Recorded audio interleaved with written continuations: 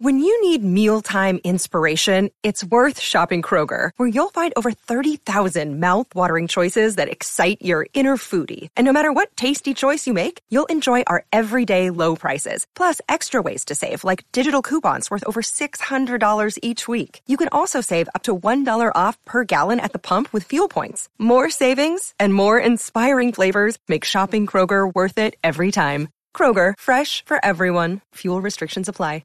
Welcome to the Good Music Podcast, a show where we discuss artists, songs, and talk about why we love them. New episodes every Monday morning at 9 a.m. Central. Follow us on Instagram and Facebook, and become a patron to gain access to exclusive content. And now, on with the show.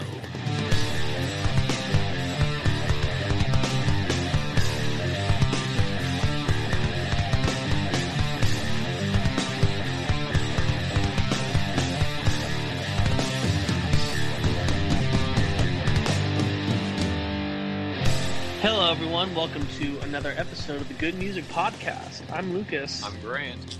And I'm Ethan. And if it's your first time listening to the podcast, we would like to welcome you and tell you some things that you need to know. Thing number one, if you like what you hear today, subscribe to the podcast. And if you're even more interested in what's coming up, you can find us on social media, on Instagram and Facebook. You can comment. Let us know if you're liking it, which one was your favorite, which ones we should do next. You can find us on YouTube.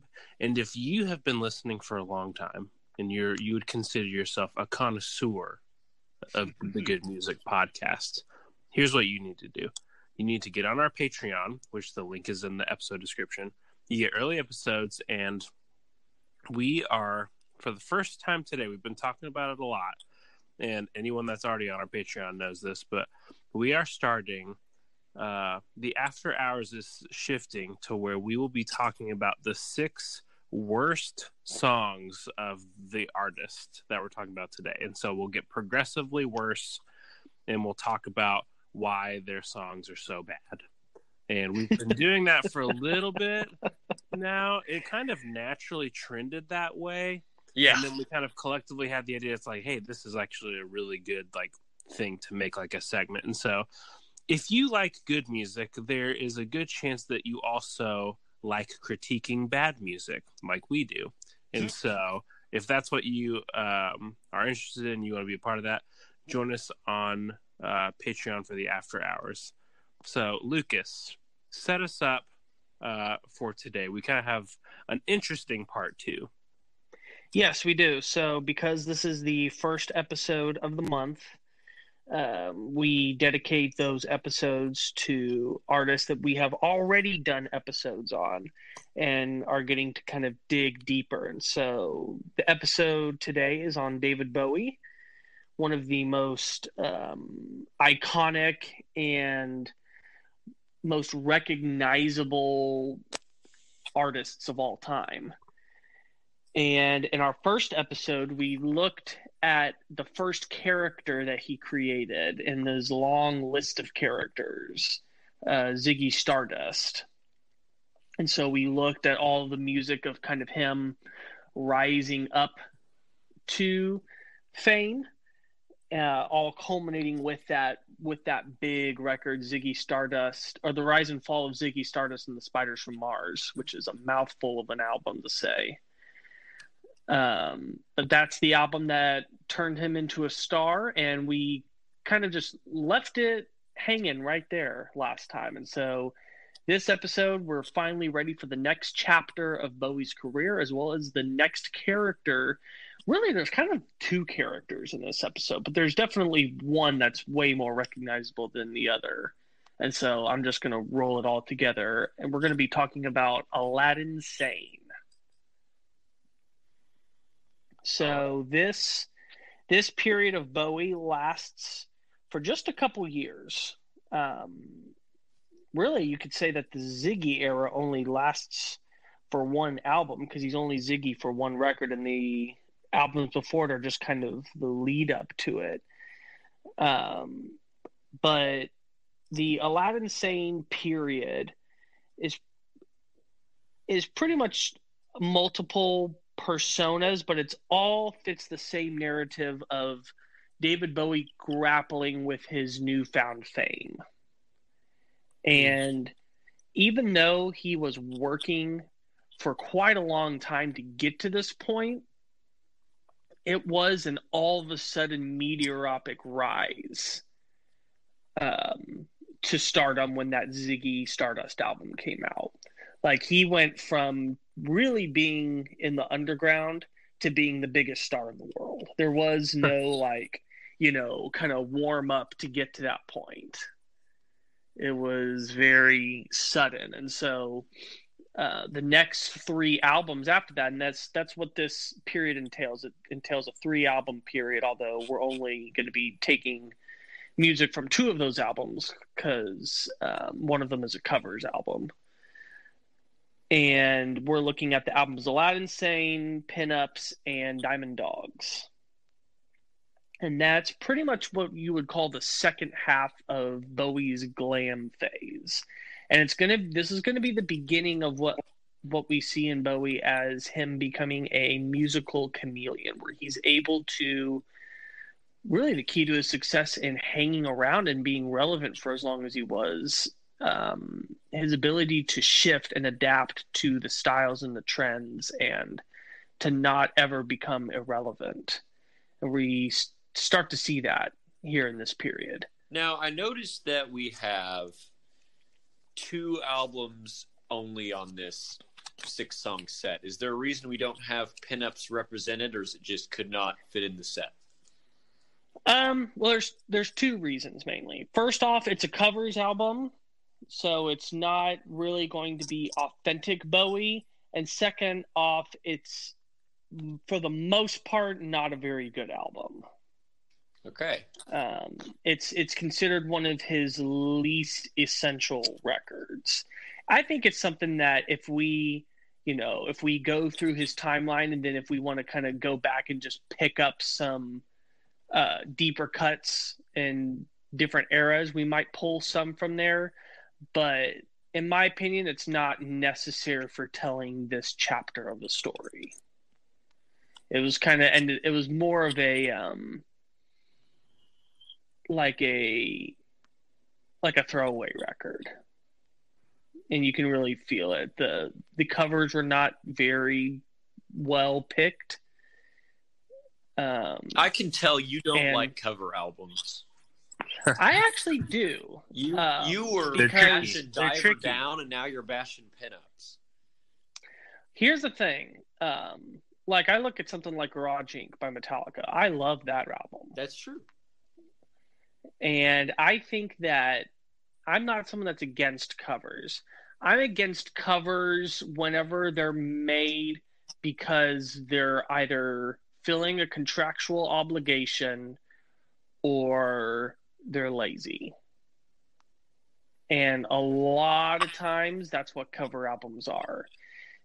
Whenever people make covers albums, they have a specific vision that they're intent on executing, and it's well thought out. Then yeah, I love cover albums. But most of the time, cover albums are meant to just be like vanity projects, pretty much. Or like busy work.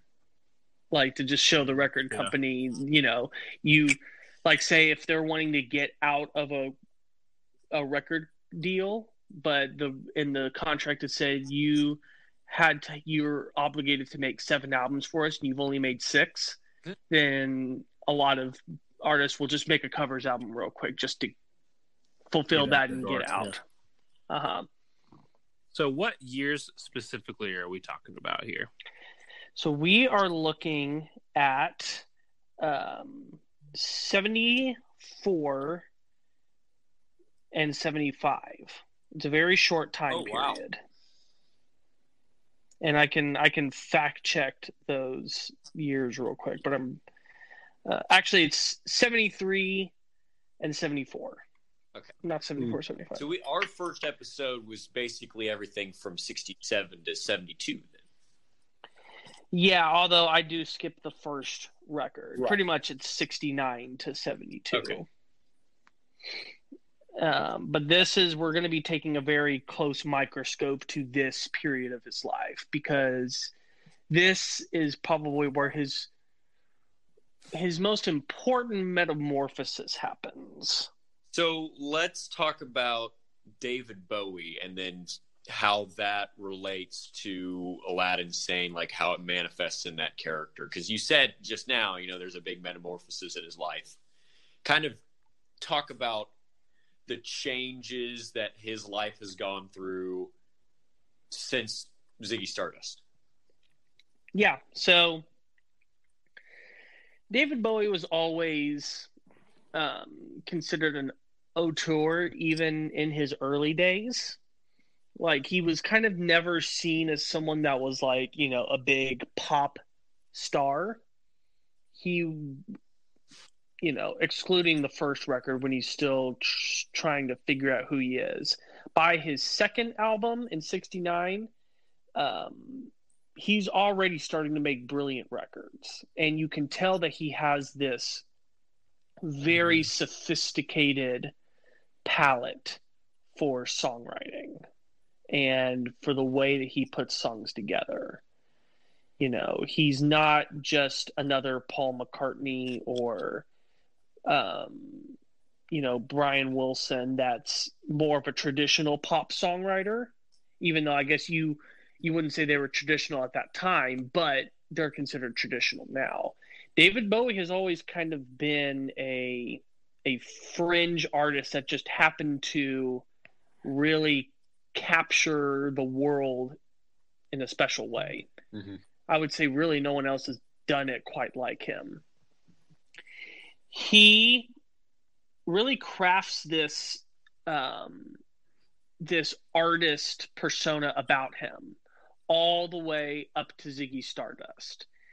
And Ziggy Stardust is really the first commercial record that he makes. His first 3 albums, and when I say that, I really do exclude that first record, because the first record is self-titled and then the second album is self-titled. So you can tell that there's this intentional, like, leave that behind. Now this is the real beginning. The first 3 albums, self-titled, Man Who Sold the World, and Hunky Dory, are very art rock records, but they're very expertly created. And Ziggy Stardust is a very radio-friendly record.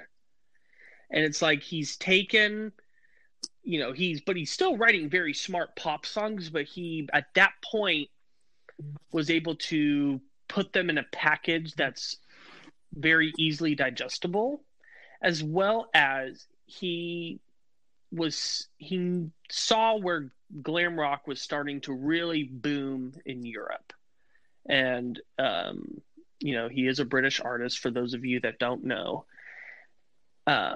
He was able to kind of tap into what was going on there, and really he kind of hijacked it, because even though he's credited with popularizing the glam movement, he's not the inventor of it like everyone kind of assumes he is.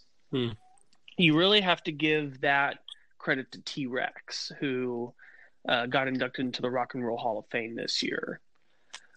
Their leader, Mark Bolan, was a very close friend of David Bowie's, and he was like the creator and originator of glam movement, which glam was one of the most important music movements of the early 70s.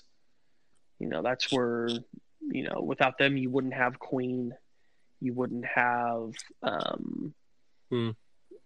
all of those big glamorous bands that, were dressing in outrageous clothes and wearing makeup and nail polish, the androgynous aspect of it.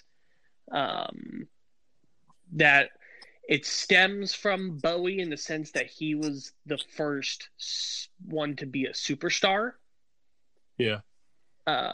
But you do have to give the credit to Mark Bolan and T-Rex for popularizing it. And they got really big in Europe. They just were never able to break over to America, which Bowie did.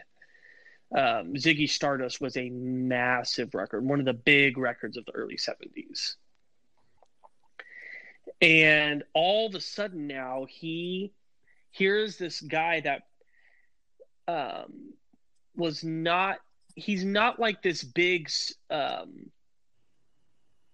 like he's not this big superstar personality.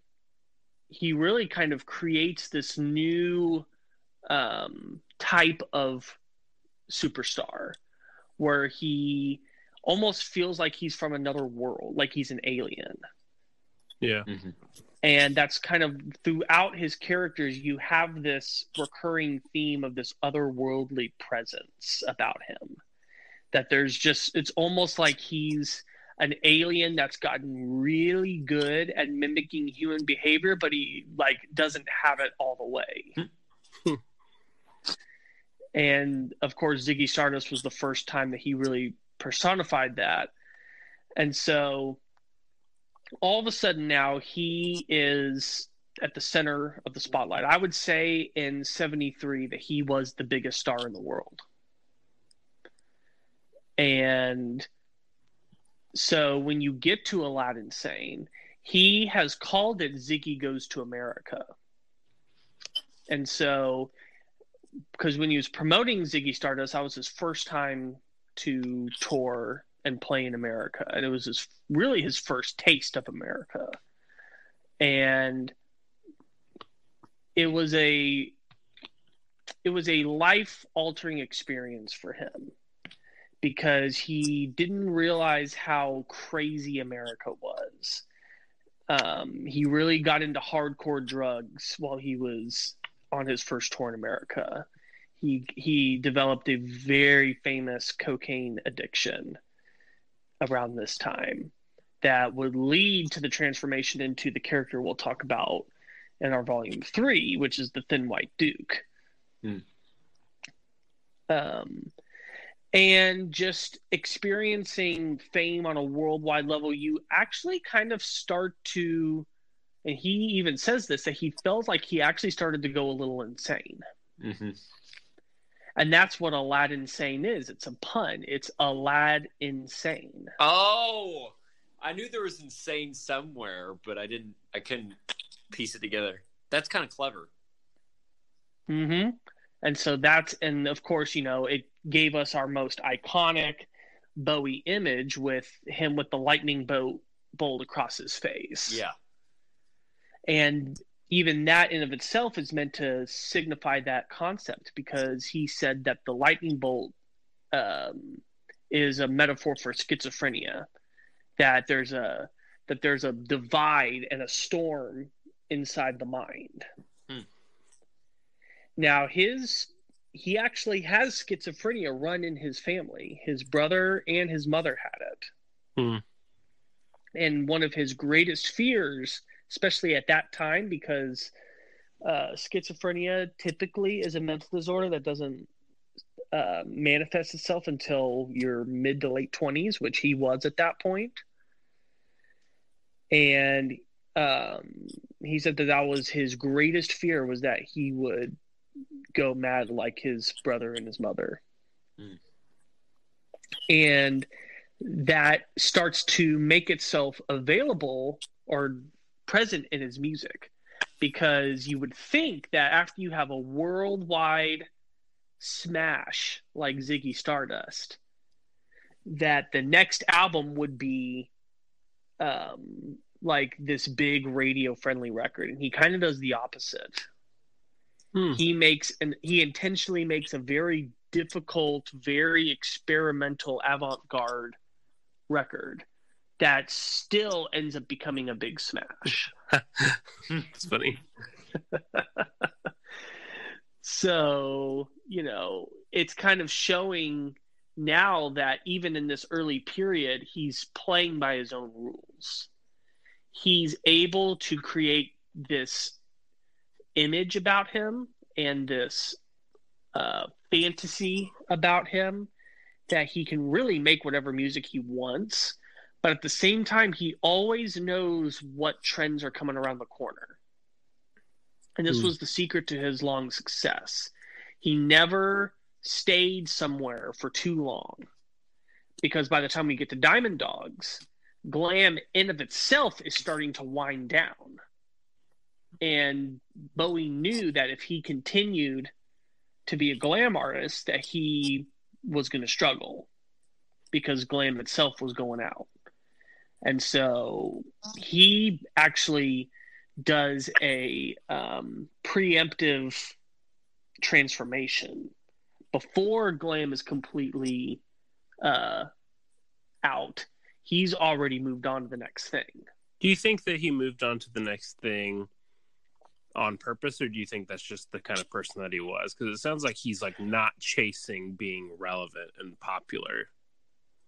No, and I think that there's a little bit of both going on. I do believe that it's intentional because he makes very specific decisions. Like when he would talk back at that time about this stuff, he would talk about killing these characters. Like he would say Ziggy Stardust is dead, Aladdin Sane is dead, Halloween Jack is dead. You know, now we're on to the next thing. But he never picked the where he would go was never what was in at that time. Yeah. But it would become in, and a large part it would become in thanks to him. Yeah.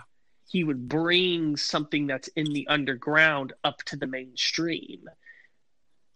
And I would say that no one else in popular music has been better at that than him. You see a lot of artists try, where they try to get experimental, they try to step away from doing what they are known for and go into new areas. And I guarantee that most of them do it because David Bowie did it. He was really kind of the first artist to reinvent himself so drastically, so often, and have it work every single time. Well, I think after a while you become you become less of a fan of what the person does and more of a fan of them as a person.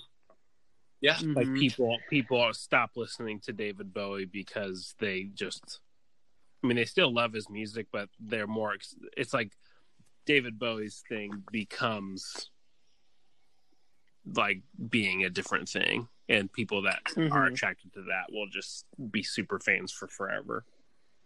Yeah, and it really helps him that he was just one of the greatest songwriters of all time. And so he just had the ability that it didn't matter. I would look at Freddie Mercury the same way, that he was able to write so many great songs in so many different styles. So who else was around in like 73, 74, like the 75 era? So his entourage consisted of guys like Lou Reed, Iggy. Okay. Pretty much the big three of his entourage was him, Lou Reed, and Iggy Pop. They were kind of all partners in crime together. I would not have expected Lou Reed. Oh yeah, he was kind of the king of the avant-garde underground for quite a while. That's what the Velvet Underground was. They were really kind of the first ever avant-garde art rock band back in '67. You could really say that David Bowie pulled a lot of what he did from Lou Reed. And then Iggy Pop, he's much more known for his antics and his having a hand in birthing punk rock.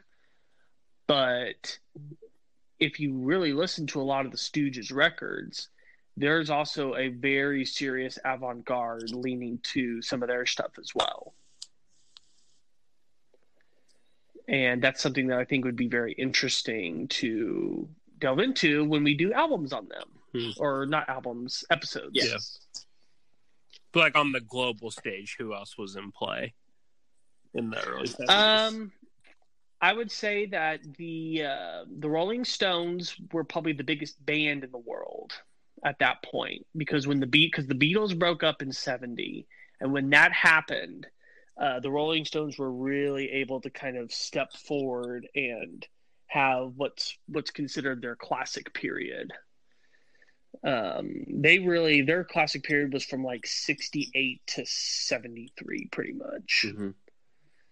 And so, as far as bands, they're really big at that point. Another titan of the glam scene at that time was Elton John. He in 73 released Goodbye Yellow Brick Road, which was one of the other really huge albums of the early 70s. Stevie Wonder was really coming into his own at this point. At this time is when he's releasing Superstition and Higher Ground and all those great songs. You also have Led Zeppelin was at their prime at this point. Wow. So a ton of stuff. That's around the time. Yeah. So he was a part of a wave of just a ton of other good stuff. The 70s was really the glory age of rock and roll. And there was so many huge rock records that time. You also had Paul McCartney with his solo career, which in my opinion, he had the biggest solo career of all the Beatles. He had tons of number one hits as a solo artist, and even several years had the biggest selling songs of the year, which none of the other Beatles had. John Lennon, I found out, only had one solo number one single. Imagine. No, it wasn't even Imagine. Oh. It was actually his very last one that went number one after he got shot. In 1980, which was Feels Like Starting Over. I've never even heard that song. Well, maybe I have. I guarantee you've heard it. It's a huge song, and it's a really great song. I'm not a John Lennon guy. I'm a Paul McCartney guy. So, but Paul had a huge, and he still does. Career. Didn't he release an album like 2 years ago? Yeah, he's actually just announced his next album that's coming out. Oh, that's crazy. It got announced like a couple days ago. Wow. Well, that's news. That's music news right there. But yeah, David Bowie, he just always had an ear for what was coming next and was just always able to reinvent himself. And I think also part of the reason was he had a very restless musical spirit, as well as he was someone that struggled with his own identity. A lot of people postulate that that's why he was always creating these characters. Yeah. Well, it could be a very mild form of schizophrenia if that were in this family. Yeah. And it could also be his way of maybe perhaps dealing with that. So I won't say this is the darkest period of Bowie's career, because I'll say that part comes next. But this is after wanting it so badly for so long to have fame, as soon as he gets it, he instantly hates it. Man. He very quickly realizes that it's not what he wants, and he hates the commercial expectations that are put upon him, because of course, as soon as Ziggy gets big, everyone's just wanting him to do the same thing again and again. No. Yeah. And he's just like, no, I don't want to do that. This isn't the era where he writes Fame, the song. No. So that's actually on the album right after Diamond Dogs, which is really a transitional record. It kind of doesn't fit squarely in any period. It's really a one-off record. I almost included it in this episode, but it didn't feel right because Young Americans is a one-time album where he does like a soul record. Crazy. And it's It's really good. Yeah.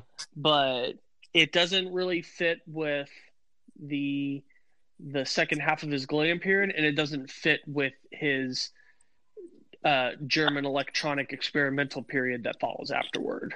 Well, that means that it totally fits because it sounds like none of those things fit.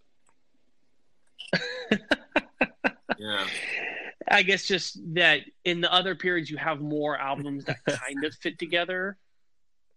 And this one is just kind of like this one random sore thumb that is just right in the middle. But it's what it is. It's the album where he's shedding completely his glam persona. And that's what Diamond Dogs is. Diamond Dogs is kind of his last hurrah of, and really you could say that it's one of the last great glam records. It was meant to be a concept record on 1984. Mm-hmm. But George Orwell's estate denied him the rights to do it. So he just took the basic story and created his own version of it. But because of the fact that he wasn't able to execute his original vision, the album doesn't have really a coherent story through. In fact, some of the song titles still bear 1984 lingo, like Big Brother and the song 1984. But yeah, that's really kind of that album is his farewell to glam, and it's a very dark, heavy record, and you can just tell that it's almost like he's challenging his listeners to go, are you still with me?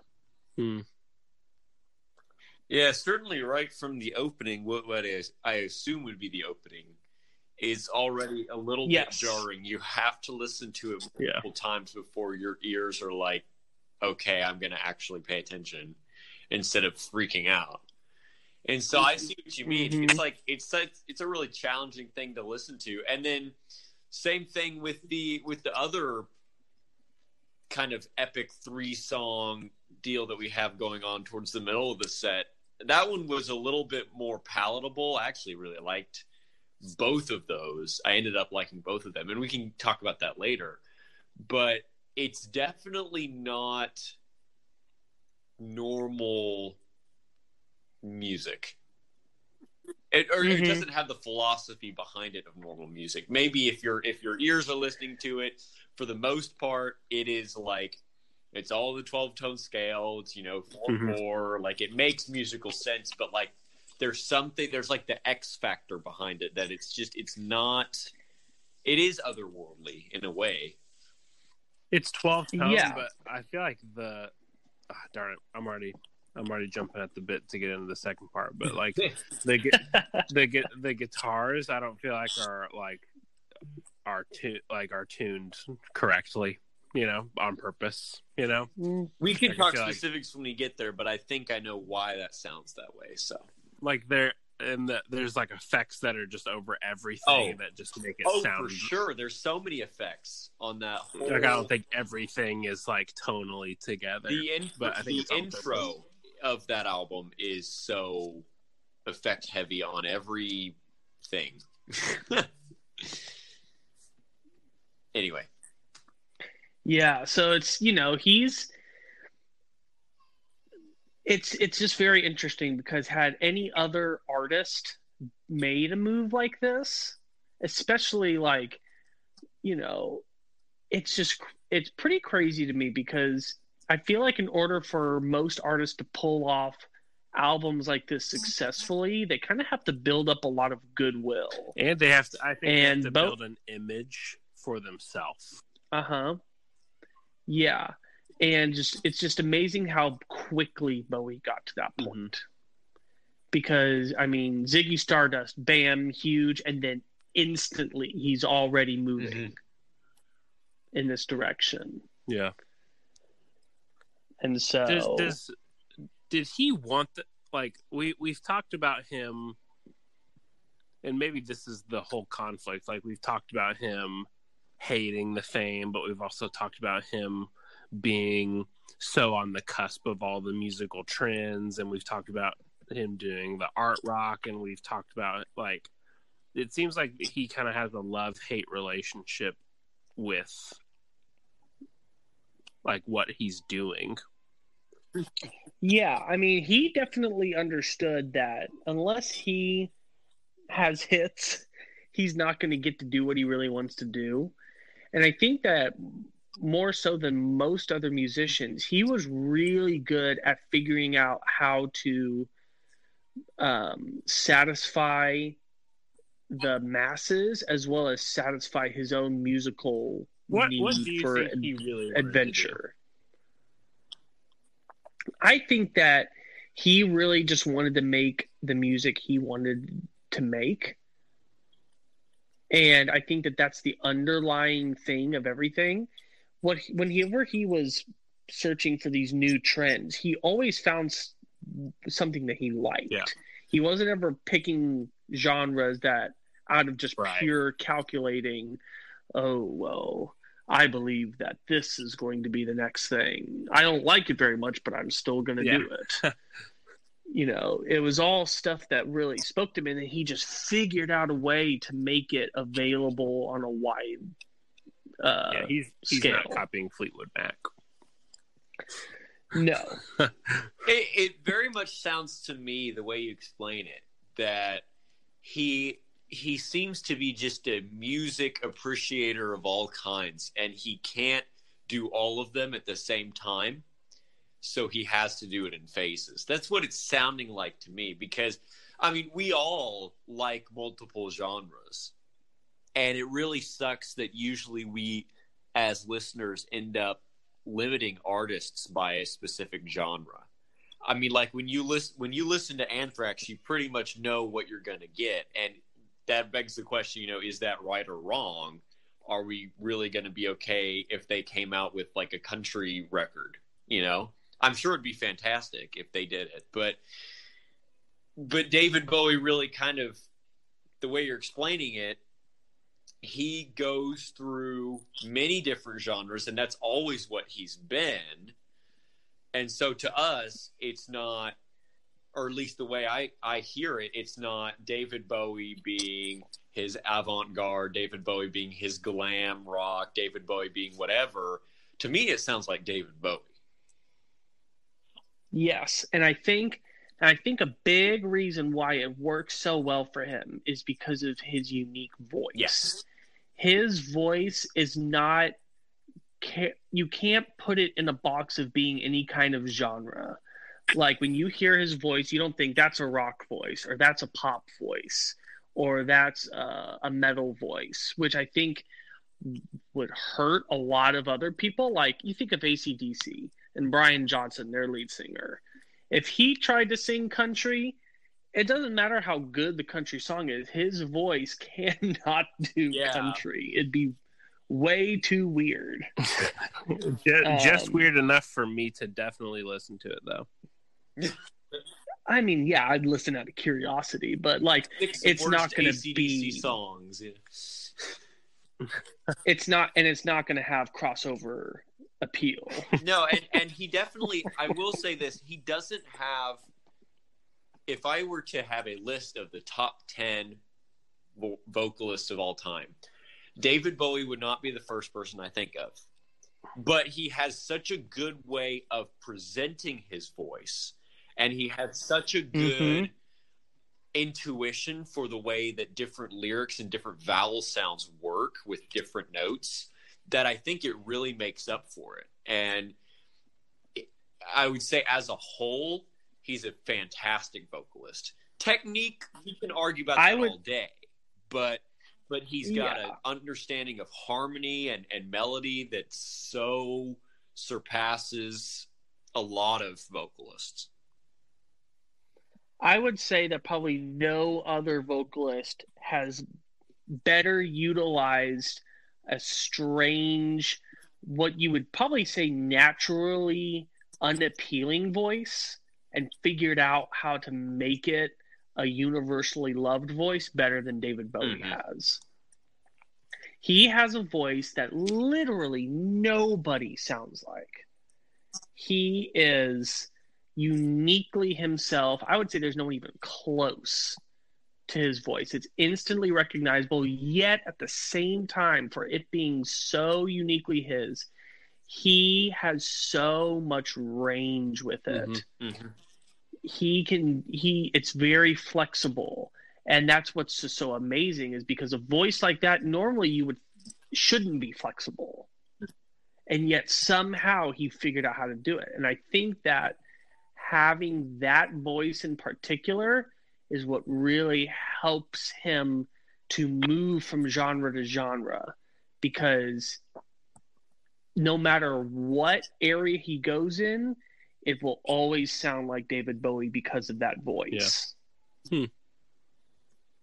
And because he figured out how to use it so well, he knows how to use it in different ways to benefit the new styles that he's in. But at the same time, it'll always be him. Yep, I would agree with that. And that's the feeling that I got from this set. There's not a lot of songs on. I think there isn't a single song on this entire set that I have heard before. But it definitely sounded like a lot of the Ziggy Stardust songs because of his voice. Mm-hmm. And it's not necessarily because of the instrumentation or because of necessarily even the writing, even though it definitely still has that David Bowie X factor. It's his voice and the way that he has that intuition of writing with his voice.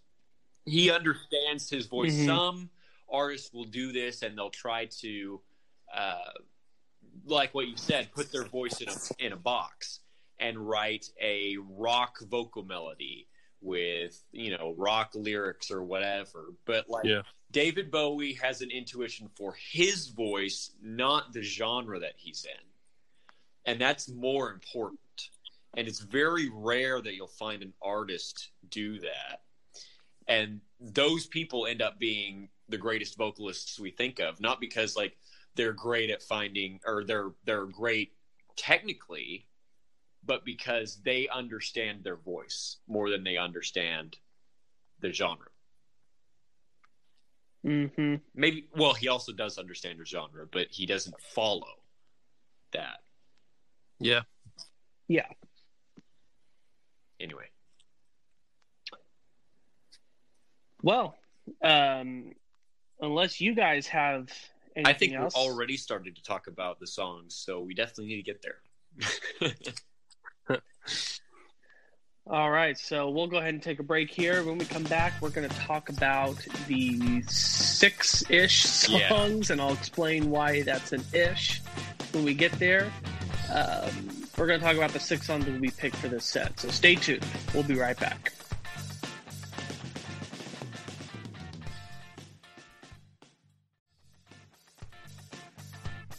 Welcome back to the Good Music Podcast. We just finished talking about David Bowie's next character, Aladdin Sane, who we're focusing on in this episode. This is a volume 2, so if you haven't listened to our previous episode on David Bowie, be sure to check that out. And as this is a volume 2, you all should be familiar with this next segment, our 6-song segment. But for those of you who are new, if this is your very first episode, you're kind of breaking the rules.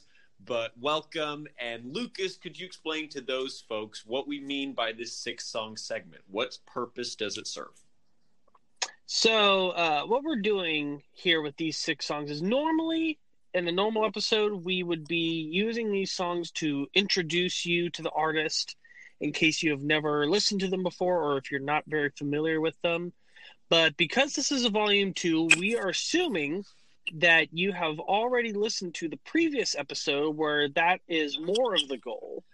And in this episode, we are not picking songs for you to get to know who Bowie is. We're already assuming that you are at that point.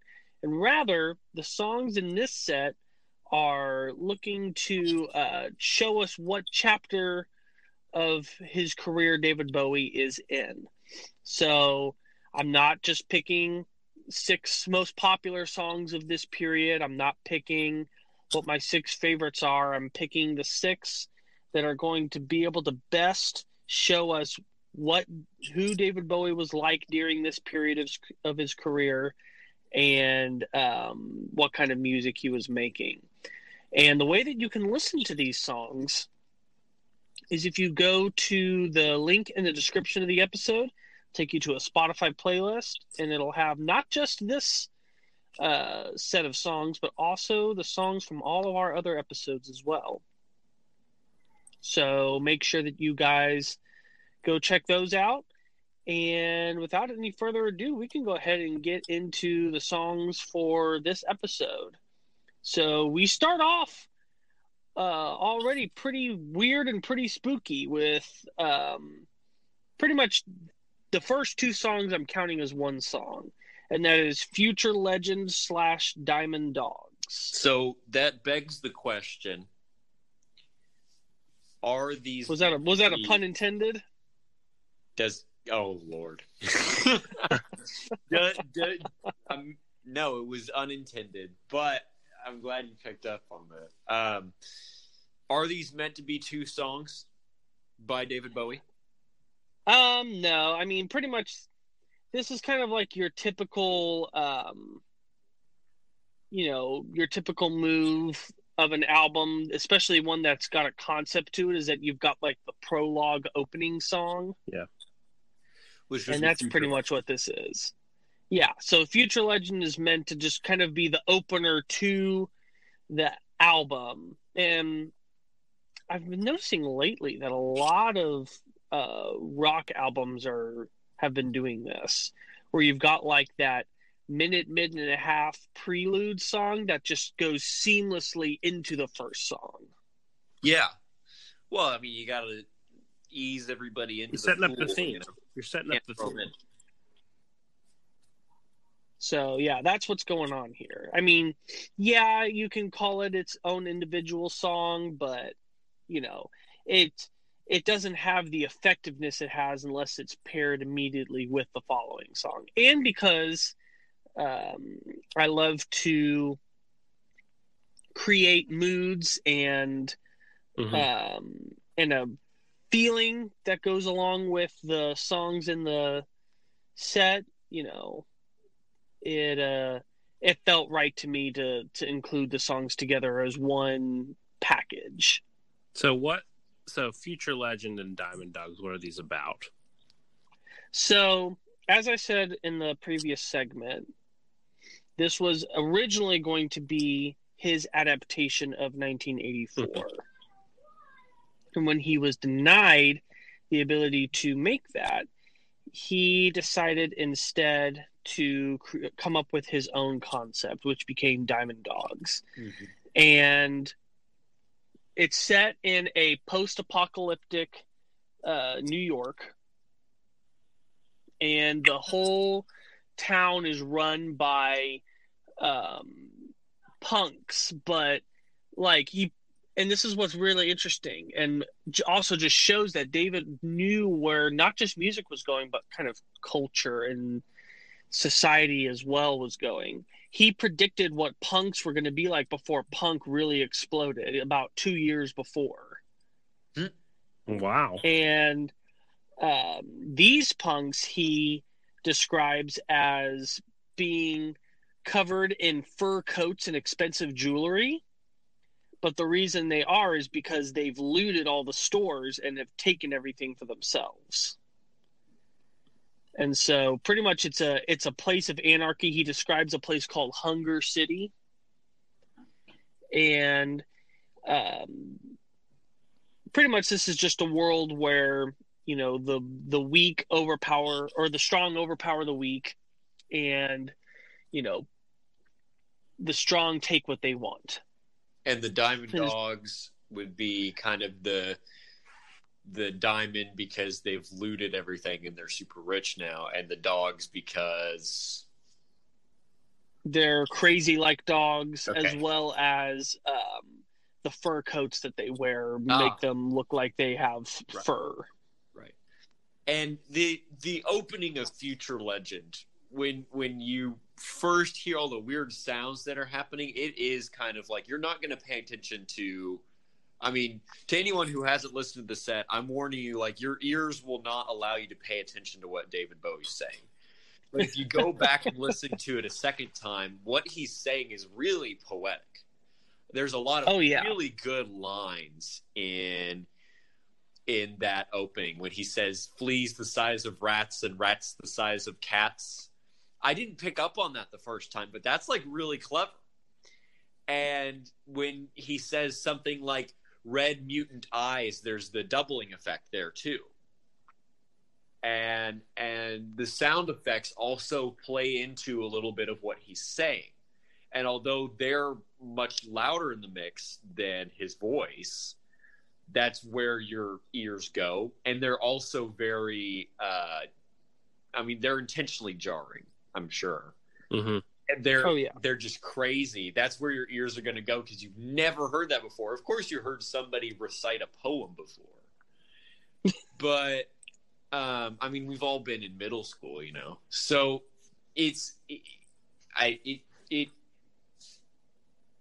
like how instead of just being which I love the intro to Number of the Beast, don't get me wrong. But if he were to say something this long, just his voice, it would not have the same effect. And it would lose everyone's attention very quickly. And so it was a very good choice for him to do this. And we ended up getting a really interesting mood that leads us perfectly into Diamond Dogs. This ain't rock and roll. This is genocide. Yep. It's so weird. Which is just weird. Like, how would you... Whatever. The fact that he could set that up and it just be like, oh, yeah, okay, that makes sense. Like, you know? Oh, man. Yeah, only Bowie could do it. Yep. Is this truly just a concept record, or is this like a social critique? It's both. I mean, you know, he kind of had a nihilistic view from probably Ziggy till the end of the 70s. He was very much thinking that the end of the world was coming. We'll even get more into that when we get to one of the later songs in the set about what he thought the world was truly going to turn into. And he is pretty much just kind of showing the decay of society.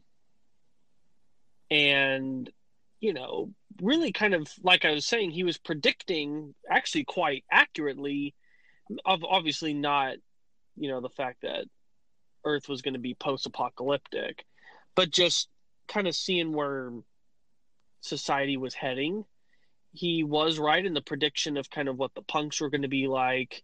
And so pretty much this is just like his, in the same way that 1984 itself was fiction and social commentary, he picked up on the fact that, you know, he could accomplish both things at the same time.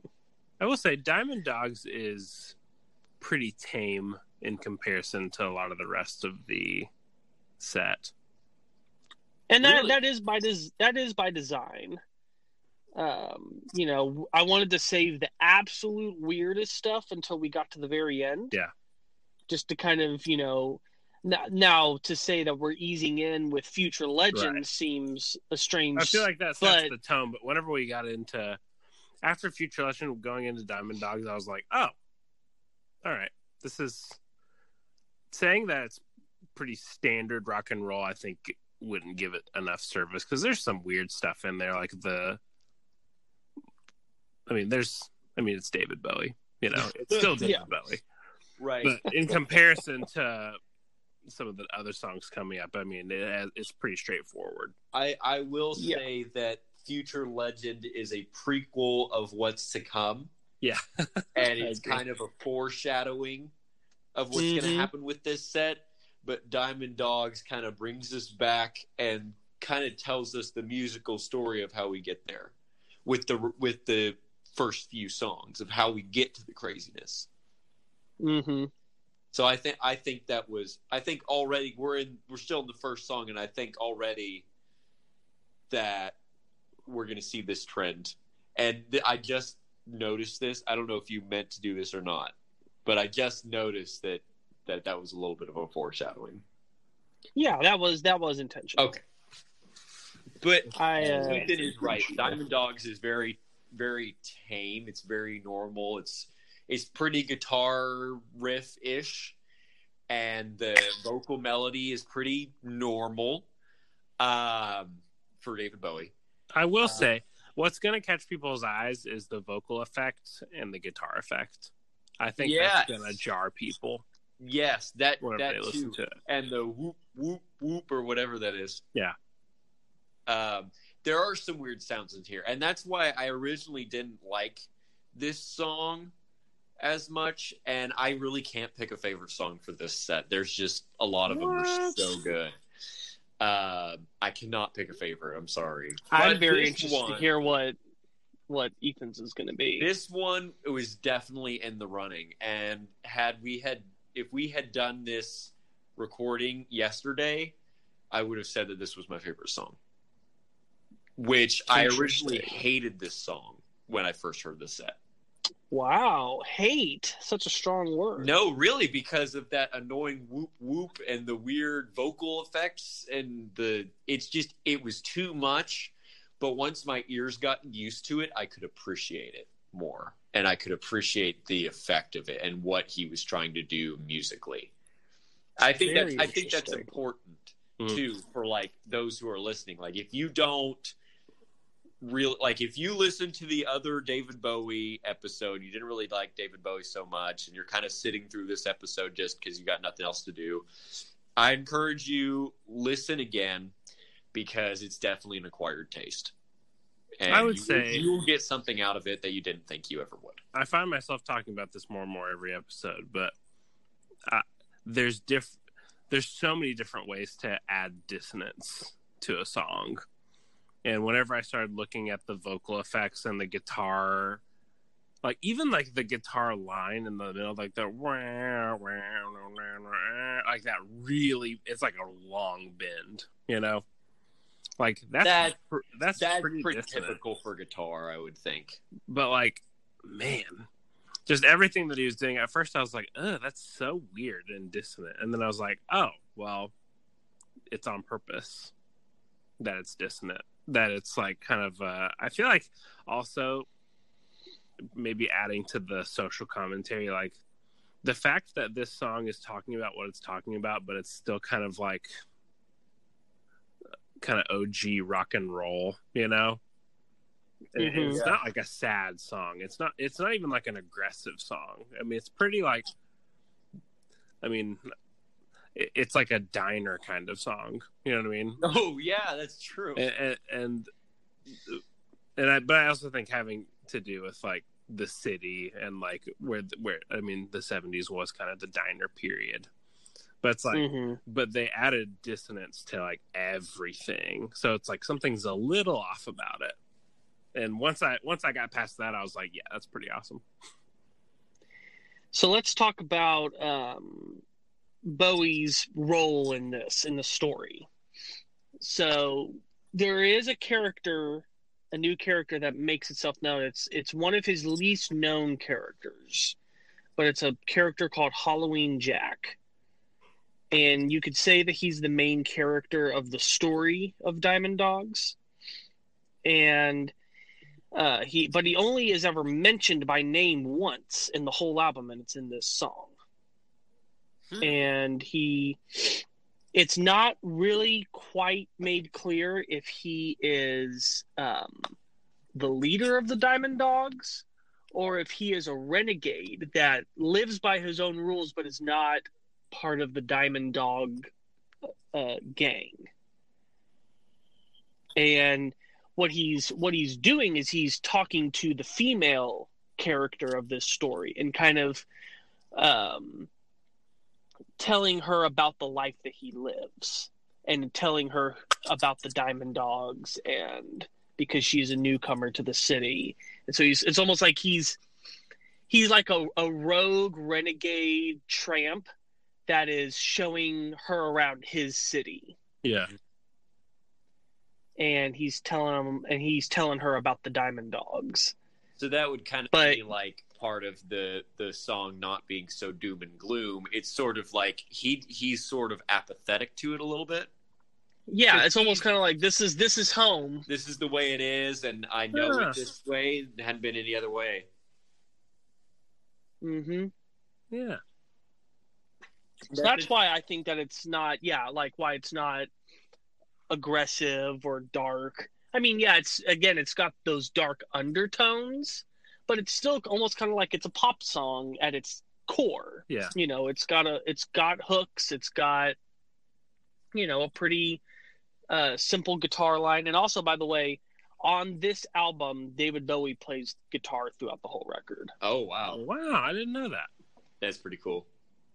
Yeah, but he does not on Aladdin Sane. Oh, okay. Yeah. I'm sure he plays the piano there. No, he does not.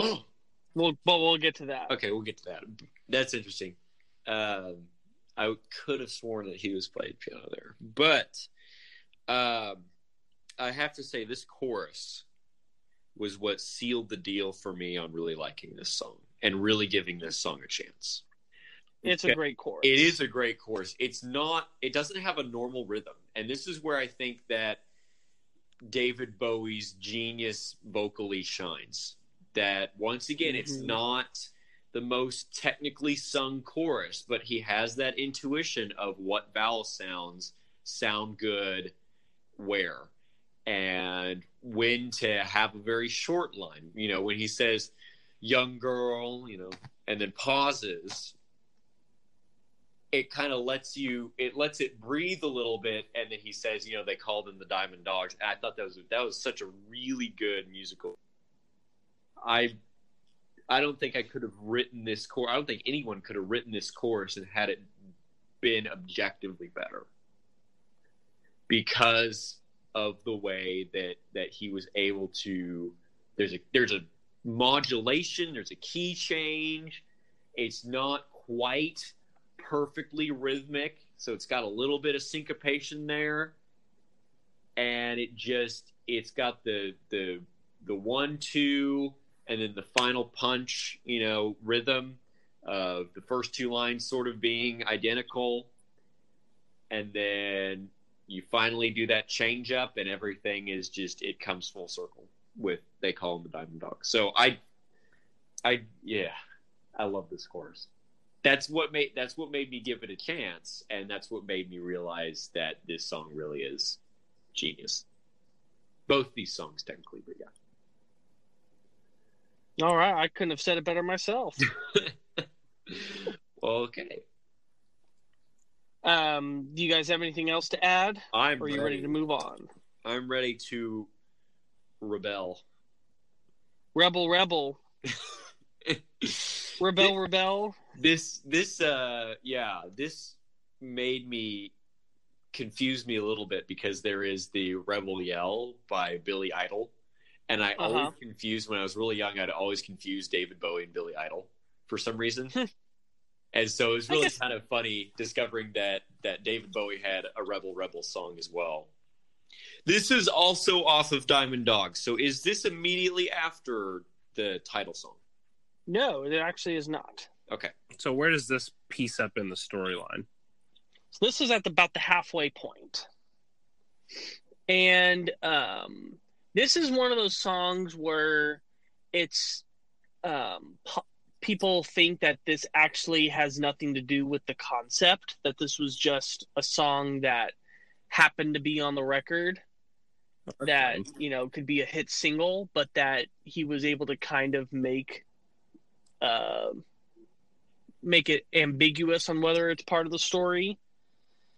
So pretty much at this point, Halloween Jack is kind of creating his own gang that's going to challenge the Diamond Dogs, and this female character is kind of his rallying cry. she's starting to shed her clean image to become, a rebel. Mm-hmm. But really what the song is about his fan base. And really it's almost an autobiographical story for himself. He's the one that can't tell if he's a boy or a girl. And, because he's the ultimate androgynous figure in music. I would say that no one is more iconically androgynous than David Bowie. Mm-hmm. And he was really the one that started that trend. And not only did other artists around him start to take on that idea, but also his fan base brought in a lot of the, I guess what you would call the early LGBTQ plus however many letters there are crowd. Mm-hmm. And he was the leader of the outcasts and the misfits and the people that didn't feel like they had a place to belong. And so really this song is about all of his fans. That's cool, actually. Yeah. But at the same time, you could see it being part of the concept story. That's why it's kind of a concept album, but it also kind of isn't. Well, there's always room to throw your own themes in there. Yeah, and this song is probably the most obvious example of that. And of course, this is the big hit of the album and one of his most iconic songs. Really? I would say if anyone that's a David Bowie casual fan listens to this episode, this is going to be the one song they're like, oh yeah, I know this song. This is played on the radio all the time. It's constantly included on all the lists online of top 10 best David Bowie songs. Mm-hmm. So, yeah, this was definitely one of his big 70s hits, as well as this song was pretty much like him saying goodbye to the glam rock era. This was his last big glam anthem before he fully moved away from it. Even though if you listen to the rest of the album, it's very obvious he's moving away from it. But then it's like you just have this one last slice of pure glam rock. Mm-hmm. I'm surprised that this song is in the top 10. I would say that I think that Rebel Rebel is probably my least favorite song in the set. Yeah, I would agree, honestly. Not because it's bad. I don't think that the song is bad. And I can see why it would be a pop hit on, like, for David Bowie. But I'm surprised to hear that it's, like, so, I guess, acclaimed.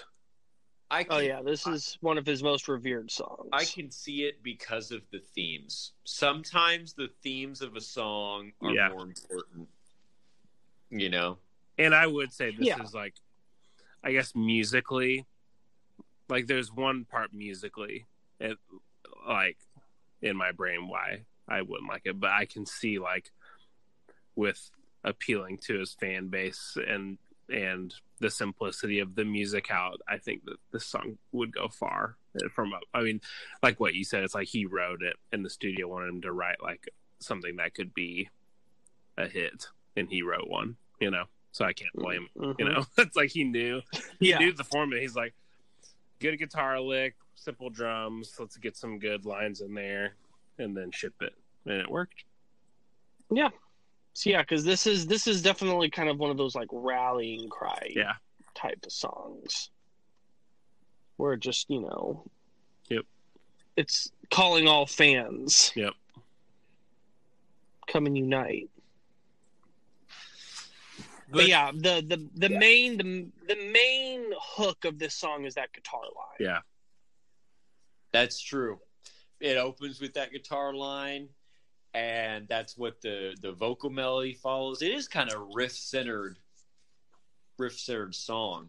So that I have to ask, is the other representation from this album before or after this song? before. Would not have guessed. Okay. Yeah, But the actual listing is Future Legend, Diamond Dogs, then the song that's coming later, the trilogy of songs, you would say, and then this song, and that's all of side one. Oh, wow. Okay. Well, when we get there, we'll have to talk about that. But no, I do agree with Ethan. This is probably my least favorite song of the set.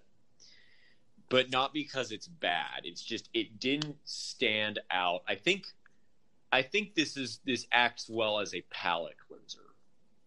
Yeah. After we had the weirdness of Future Legend, and we didn't really get a break with Diamond Dogs, even though Diamond Dogs was very normal. Rebel Rebel is very simple. It's such a simple song that you can almost kind of turn your brain off, but still absorb the song. Mm-hmm. And that's something that you can't do with the rest of the set. So we had to have this song before we get to, even just the next song, as simple as that one is. So it serves well in the set.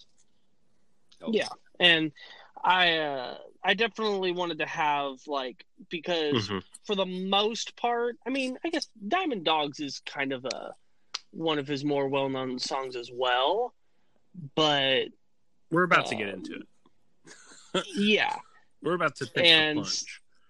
Yes, we are. The rest of the songs on the set are more deep cuts. Because even though he was huge during this period,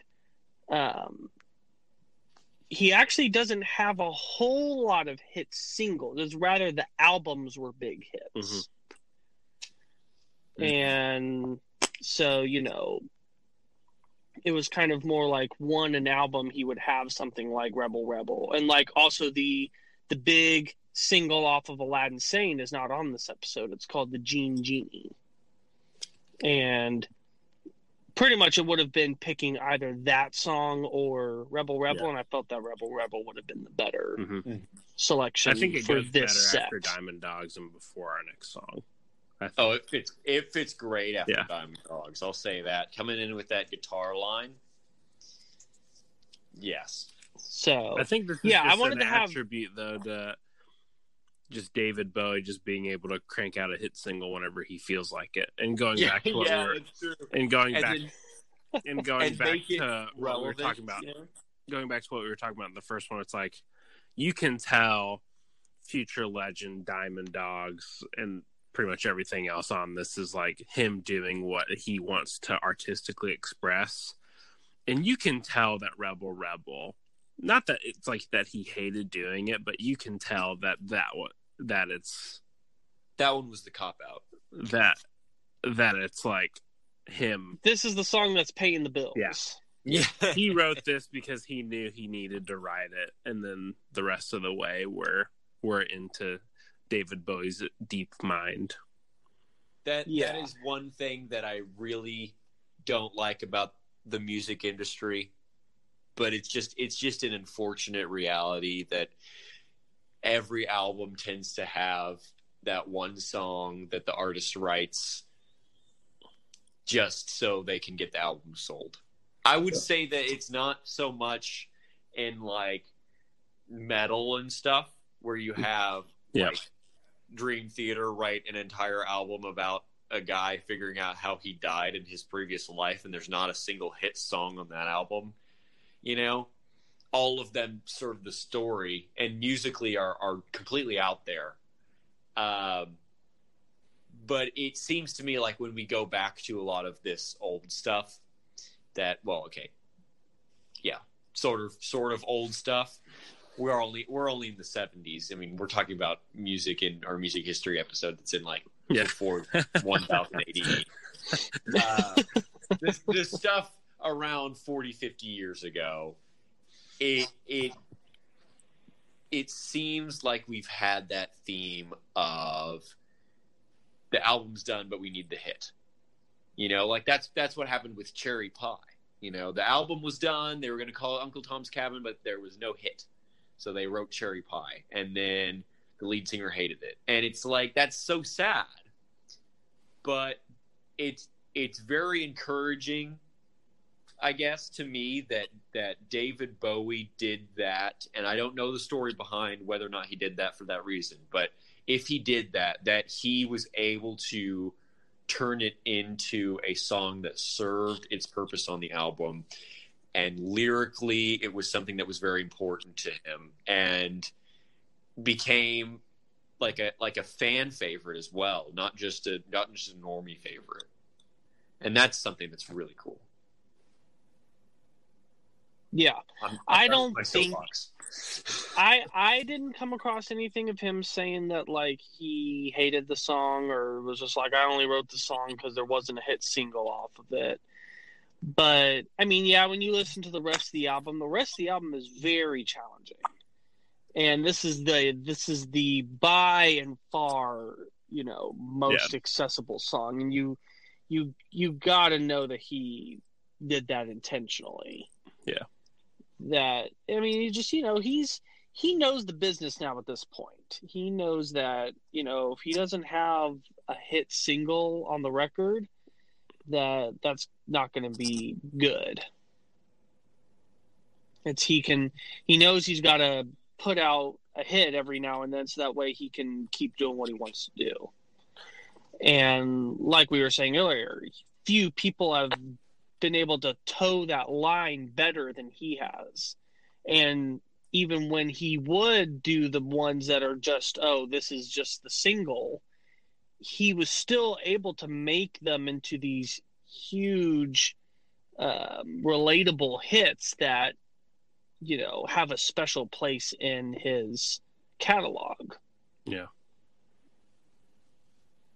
Like no one in the David Bowie camp looks at Rebel Rebel and goes, ugh, this is the sellout song on the album. Like, everyone loves this song. And I think if you can do that, put out a hit single on an otherwise very tough record and have it be universally loved by not just the mass, but your diehard fans as well. I mean, you can't really ask for a better outcome than that. Yeah. Yeah. So I think we can go ahead and move on to the next song. So now we're going to get into Aladdin Sane with Drive-In Saturday. This was another one that honestly was for the running in my favorite. This was the other front runner.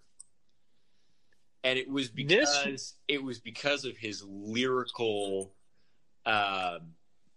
and also just the way that he mixes the vocals kind of towards the bridge section. How he shows his vocal versatility. That's the word. Diversibility. His vocal versatility, as well as the way that he perfectly sets up the chorus with that first verse. I didn't pick up on it the first time, but once again, as I listened to it more and more and more, I kind of started to understand what he was saying, because I don't listen to lyrics first. I always listen to music first. And same. Yeah, and so when I just happened to be able to discern the lyrics, I was like, whoa, that's really profound, kind of. And I don't know the full story of the song, and you may have to fill us in. Well, this was one that I was really curious. I was going to ask you guys first what you thought the song was about. Okay. Well, definitely, and especially since you're talking about it, I want to know what you think. Definitely, Grant. The chorus, from what I understand, he's talking about like your typical drive-in movie, and it's like every movie's kind of the same, and I don't know if that's like necessarily a metaphor for like, whatever relationship he's in or something is becoming mundane, or if it's I don't care about the mundane, I'm sticking with it anyway. I think it's one of those things. Ethan?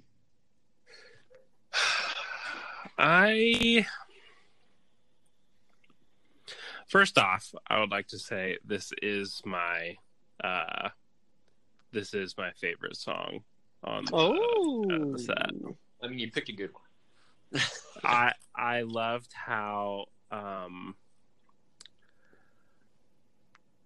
don't know. I loved how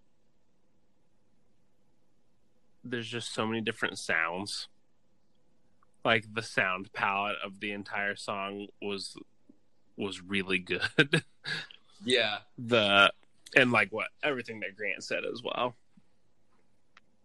I think I would have said that this song, because I didn't originally about dystopian future. Well, the Aladdin Sane is not. Because this is off the Aladdin Sane record, and Diamond Dogs is dystopian future. Oh, but yeah. there is a dystopian element to this song. Well, that's what I was gonna say. Is like before I Bowie, was like, Bowie loves his dystopias. Everyone does. It was like it's just such a weird song, man. At first I thought it was a love story because it seemed like it was like they were going to a movie, but I don't think but it was also talking about like not knowing how to like it's like it was talking about love, but it was also talking about like not love. And I like in the other parts, and I was just like, you know what? I just like the sound palette. That's love and not love. The sound palette was amazing. It was like type O negative sort of like versatility with the vocals, which I know they're not known for that, but I really like them because of that. So, and I guess whenever type O negative plug, I do one every month. Whenever I say not love, I guess I don't just mean like any subject that's not love, but like specifically talking about like lack of love. Yeah, in the chorus. What is it actually about? Yeah, that's my real question. So this song is about a post-apocalyptic society that has forgotten how to procreate, and so they go to the drive-in to watch porno movies. That's so they can learn how to procreate again. That's kind so of it funny. is about not love. Yeah, so that's why I was asking. I was just like, so what do you mean by not love? And of course, you know, there's some very sophisticated commentary through this. Pretty much just talking about how it's, you know, we now live in a culture that's sex first, love second. And, you know, we have now this distorted view because that's where we learn about everything from, is not from tradition and from, you know, our families, but from other inappropriate places. Mm-hmm. And so now they're going to have an entire culture that thinks that that's the way that you procreate, and not think that there's anything weird or strange about it. And that's why he uses the name. His name is always Buddy. That's a porn actor name. And so he's approaching it just going, this is interesting. I didn't know that that's how you do that. Okay, well if it's on the movie, then that must be that's how you're supposed to do it in real life. That's crazy. And it's just kind of like a strange loss of innocence where it's grown people, but in the same way, you know, it's it's the loss of potentially true connection. Yeah, I would say that in a way he sort of predicted it with like the whole online dating thing. Yeah, And that's true and as well. it's scary. And he didn't even comment on that possibility, but in a way there is kind of that same, like, we have taken that sex first, love second to the extreme there as well in some cases. And so I'm not saying that if you're like into the online dating thing that you're like that, you know, but well, Tinder is that way. well, for the most part, you know, Tinder is one of those that's like that. And so it's really interesting because every once in a while you'll have an artist or a writer like George Orwell, oddly enough, who's really good at predicting what society will be in like 70 years. And like, they're very rare people, but when they predict it, it's sometimes it's spot on. And so that's just crazy. That's what this song is really about. And again, the way that you think about the songs from Aladdin Sane is that he wrote this as a response to him going to America for the first time. And so you can think about just kind of, you know, what he's singing about and relate it to America. And you're just like, yeah, that sounds about right. Yeah. Yeah. Well, yeah, it does, because it is. That's a little bit scary, actually. That's what inspired him about this, is our culture. Wow. It's a culture that's simultaneously very conservative and naive, and at the same time also super free and liberal and rebellious.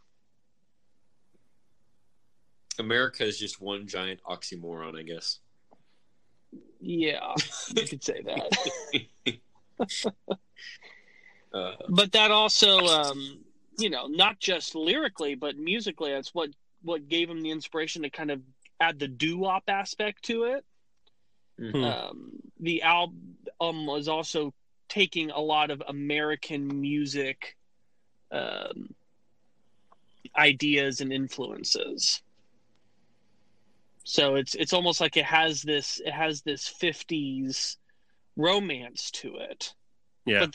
But then underneath it is this very dirty message.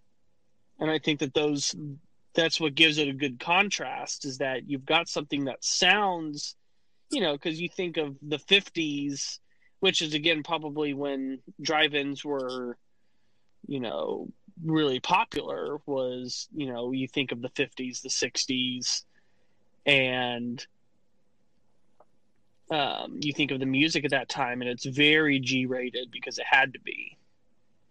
You didn't have as much of the rebellion in the lyric writing as you did, and so it's like, you know, he's masking this dark message in a nice rapper that seems innocent on the outside. Yeah. So the thing I was finding is that there's so many hidden layers. Yeah. I would have never guessed it. I like it when it's hidden layers. That's why I love our Dream Theater episode. Is because when artists put the stuff that's not quite on the surface, it pays off for the real fans who really want to dig deep and really want to get to know the music. And that's why you can have your casual David Bowie fans and your diehard fans, is because there's an appeal to both the masses and to the cultists. Mm-hmm. The cultists. That just sounds so arcane. The cult followers of Yeah, I got you. Okay.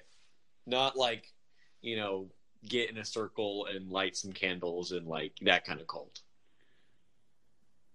Although I don't know, we haven't heard all the songs yet, so That's true. It's only going to get weirder and stranger from here. Yep. Oh man, I think I'm ready to dive into this 3-part trilogy. This trilogy, Yes. this kind of sandwich of songs. Mm-hmm. So we're going back to Diamond Dogs here with Sweet Thing Candidate, Sweet Thing Reprise. So I'm considering this all one song because whenever he plays it live and you see it on live albums on the track listing, it's all included as one song. So where is this in the continuity? Okay. So this normally comes right after the song Diamond Dogs. Ooh. So And yeah. Let's talk a little bit. Let's kind of break this up because we can talk about the whole thing. But let's talk about specifically Sweet Thing, the first iteration first, and we'll move in. So we start with kind of if I remember correctly, we start with a very slow intro. yes, we do. With that dissonant bass line. It's sweet. Yeah, it kind of fades in. It sounds like it's reversed a little bit. And then you hit that piano, and then it's sort of moody in like a weird like music choice channel way. And then David Bowie comes in with his voice that completely turns it into something that's not normal. Mm-hmm. It's got a very sinister tone to it. It's sinister, but it's also maybe a little bit like, for lack of a alluring. better term, seductive. Yeah. So, and I don't know if that plays into the theme. I think it does. Yes, it does. That's what I thought. So let's talk about the meaning of this song if we can. So pretty much this is talking about the sexual side of Hunger City and how one of the things that the Diamond Dogs have control over is the prostitution ring. Mm-hmm.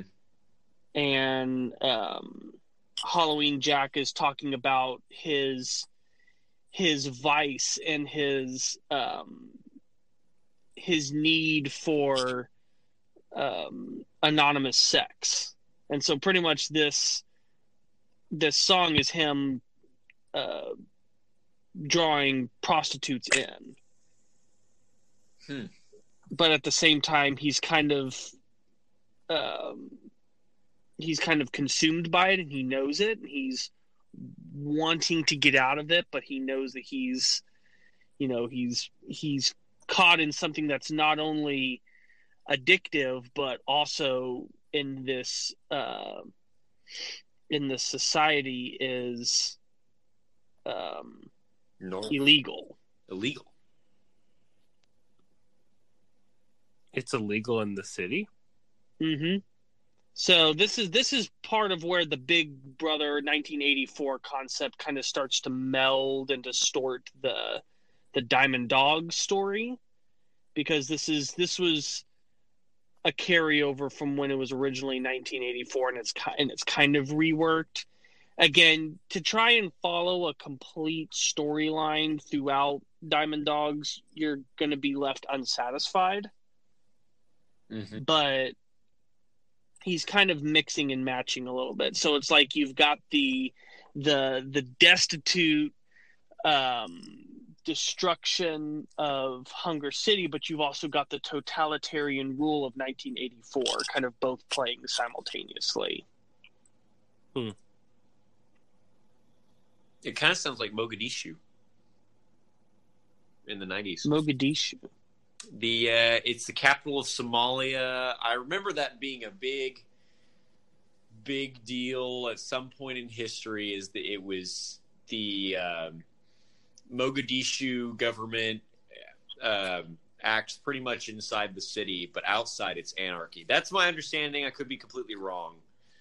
but it sounds like there might be, if you were to try to draw a storyline out of it, it sounds like there is two geographical divisions of society where there is the completely like totalitarian government where the culture and the way of life is totally engineered, and then there is the unfortunate, those who get screwed over by not being part of that system, but at the same time they're not part of that system, but they're not part of any system. Is it fortunate, unfortunate? I don't know. That's where my mind is going. Yeah, that could probably be the easiest way to explain it. It was whenever I was looking all this up, it started to get very difficult to follow. And that's why, like, even though it is a concept record, it's never like held up to the same standards as like other like it's not viewed in the same way The Wall is, or to where people find this continuous threading story. It's kind of, it's a bit more amorphous. It's a concept record. It's not exactly. It's not a story. A story. Like Octavarium. Although Octavarium has a great ending, but whatever. We have a Dream Theater episode, by the way, for anyone listening. He's brought it up multiple times now, so you should go check it out. Yes. Yeah. Well, I mean, every time you talk about concept record, my mind goes straight to scenes from a memory. So it used to be The Wall, but because of that episode, it changed. Anyway, man, what a concept record it is. We're still talking about Sweet Thing. Yes. So pretty much that's what. So Halloween Jack's character is the prostitute? No, he is acquiring prostitutes. That's why he has the line. Wait, no, sorry, switch that around. Yes, he is the prostitute because he has the line, "I'm glad that you're older than me. It makes me feel that I have more power." Important and free. And so, he's the one that's kind of going and searching out who he can have, but at the same time, he's bound by it. Yeah. Which is very much where Bowie in real life was at that point. So we talk about in the previous episode that right before he hits big, he announces to the world that he's gay. But also at that time, he was married to a woman with a newborn son. And so it created a lot of confusion. And it was actually ended up being a brilliant move because it created a lot of intrigue and mystique about him. It was just kind of like people couldn't figure him out, and so they sought after him to try and figure out more. So I do have a question about that. Is there a possibility that he was speaking as one of his characters? No, he legitimately was bisexual. Okay. Now, he wouldn't stop being bisexual once he got to the 80s, or at least he wasn't openly bisexual. There are some rumors, but he didn't. He wasn't overt about it once he got to the 80s. But in the 70s, he was married to a woman named Angie for most of that period, and had one of his son, Zoe Bowie.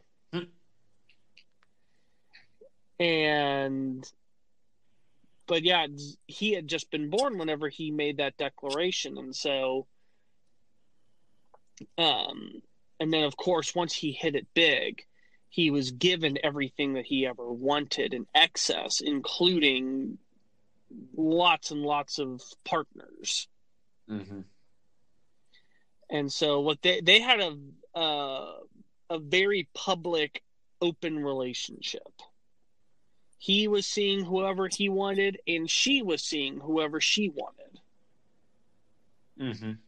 But, of course, that created lots and lots of stress. Yep.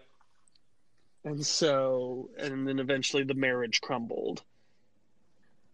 So it's definitely easy to see himself in the character here when he's singing this song. It's got the feeling of being seductive while at the same time just having something just not right about it. Yeah, I got that feeling. There's almost something cancerous at the core. It reminds me of this particular Star Trek episode. I know you guys probably have no idea what I'm talking about. It was in Voyager when they had all of the crew was abducted by these aliens, and they put them to work in their society. They kind of assimilated them into society, but they wiped their memories and gave them new memories as if they'd lived there for their entire lives. And so they were sort of grafted in, and they didn't know anything different. But there was still that innate feeling in all of them that, like, there was something that wasn't quite right about the scenario that they're in. And you, as a viewer watching the episode, it's like most of the characters for pretty much the first part of the 2-part episodes felt as if it was normal, as if this was the way they had lived forever.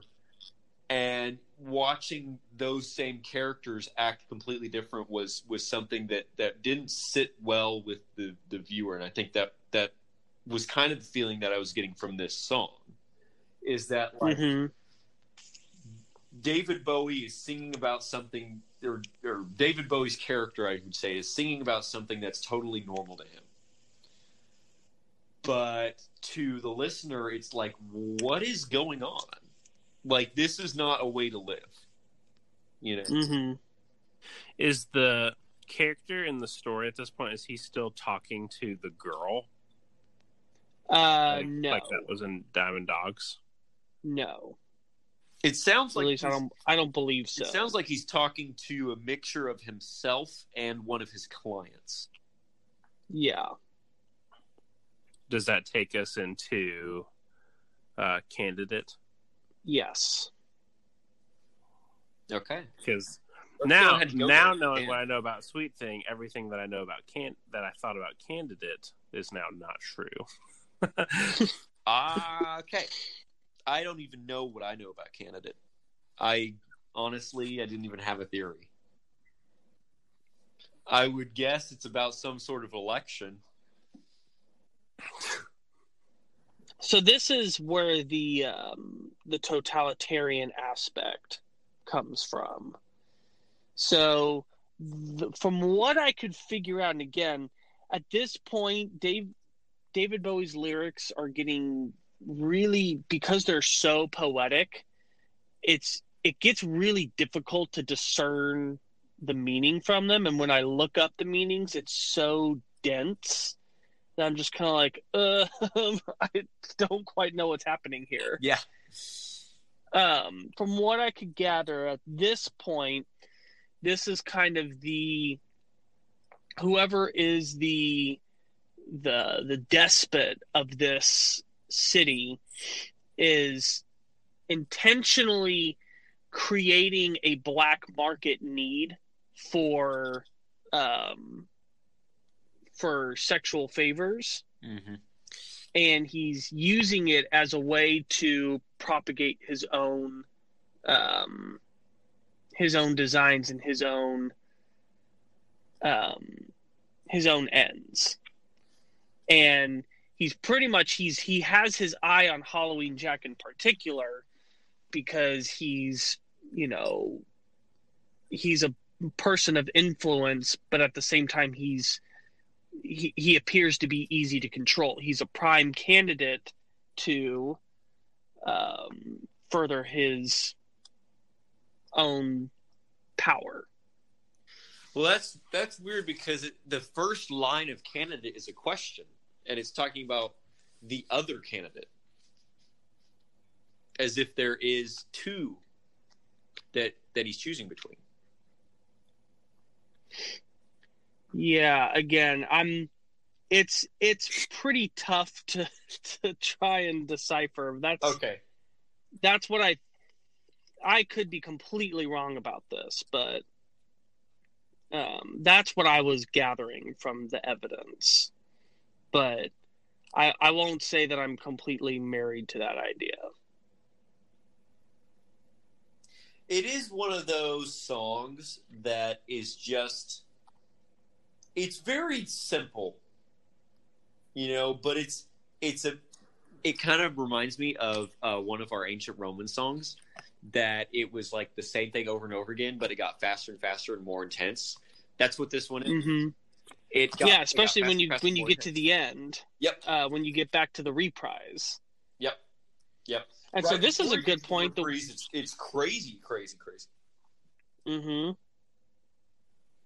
And this is a good opportunity to bring up a very important collaborator of Bowie's during this period, and that is pianist Marc Garson, who we're going to really talk about in the next song. The next song being our character-specific title song. Yes. That's okay. Cool. Because he really goes off on that one, but we'll talk about it when we get there. Yeah. So he was Aladdin Sane was the first album that Garson played on for Bowie. And Bowie specifically brought him in because he was known as an avant-garde jazz pianist, and he wanted to have something that was unordinary about his sound. He wanted to kind of have, like, amidst all of his rock and roll players, someone that would just throw curveballs into the composition. And in this trilogy of songs is kind of the first time we really start to hear his unique playing style and compositional tendencies start to make their appearance. Mm-hmm.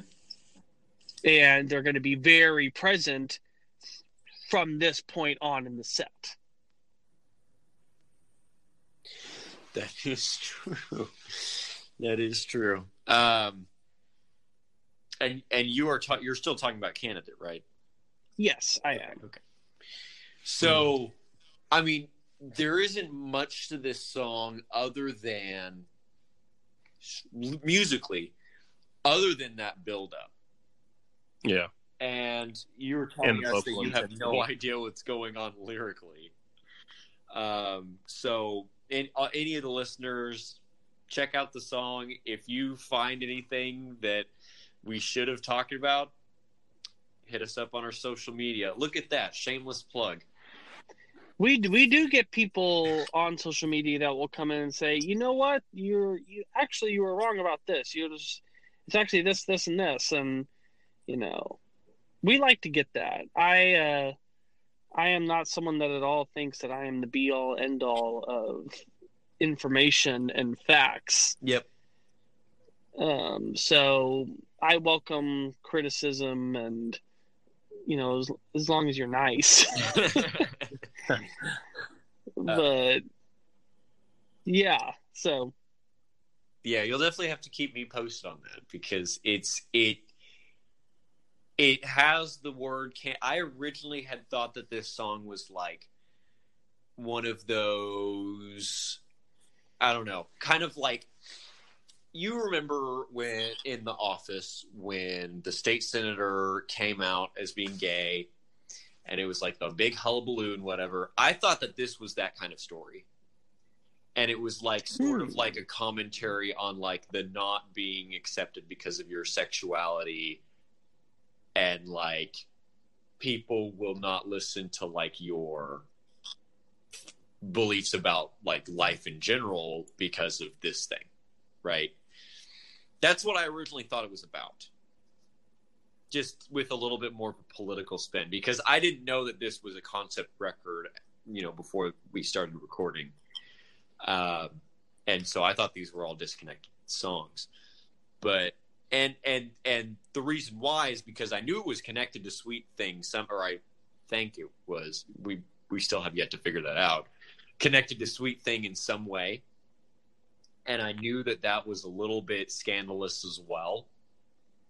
And so that would be my theory, is that it somehow is tied into that. But then also you just had your explanation where it's not even from like an outsider's perspective, you know. It's I still think it's him. I think it's just the situation is escalating. It feels like the whole time the situation is just escalating. Like Mute Math's Burden, where like in Sweet Thing, he's it's like he's trying to like get clients or candidates, and then in Candidate he gets one. You know what I mean? Oh. Because I'm going through the lyrics now, and like the way that it goes is like, I'll make you a deal like anybody else. We'll pretend like you're walking home, and then like whenever he says like my set is amazing, it's like he's done this a million times. He's like, there's a bar at the end. It smells like a street. There's a bar at the end of the road. I'll meet you and your friend, you know? And, like, he's, like, going through, like, with this person, like, you know what I mean? Like, how they're going to meet or whatever, you know?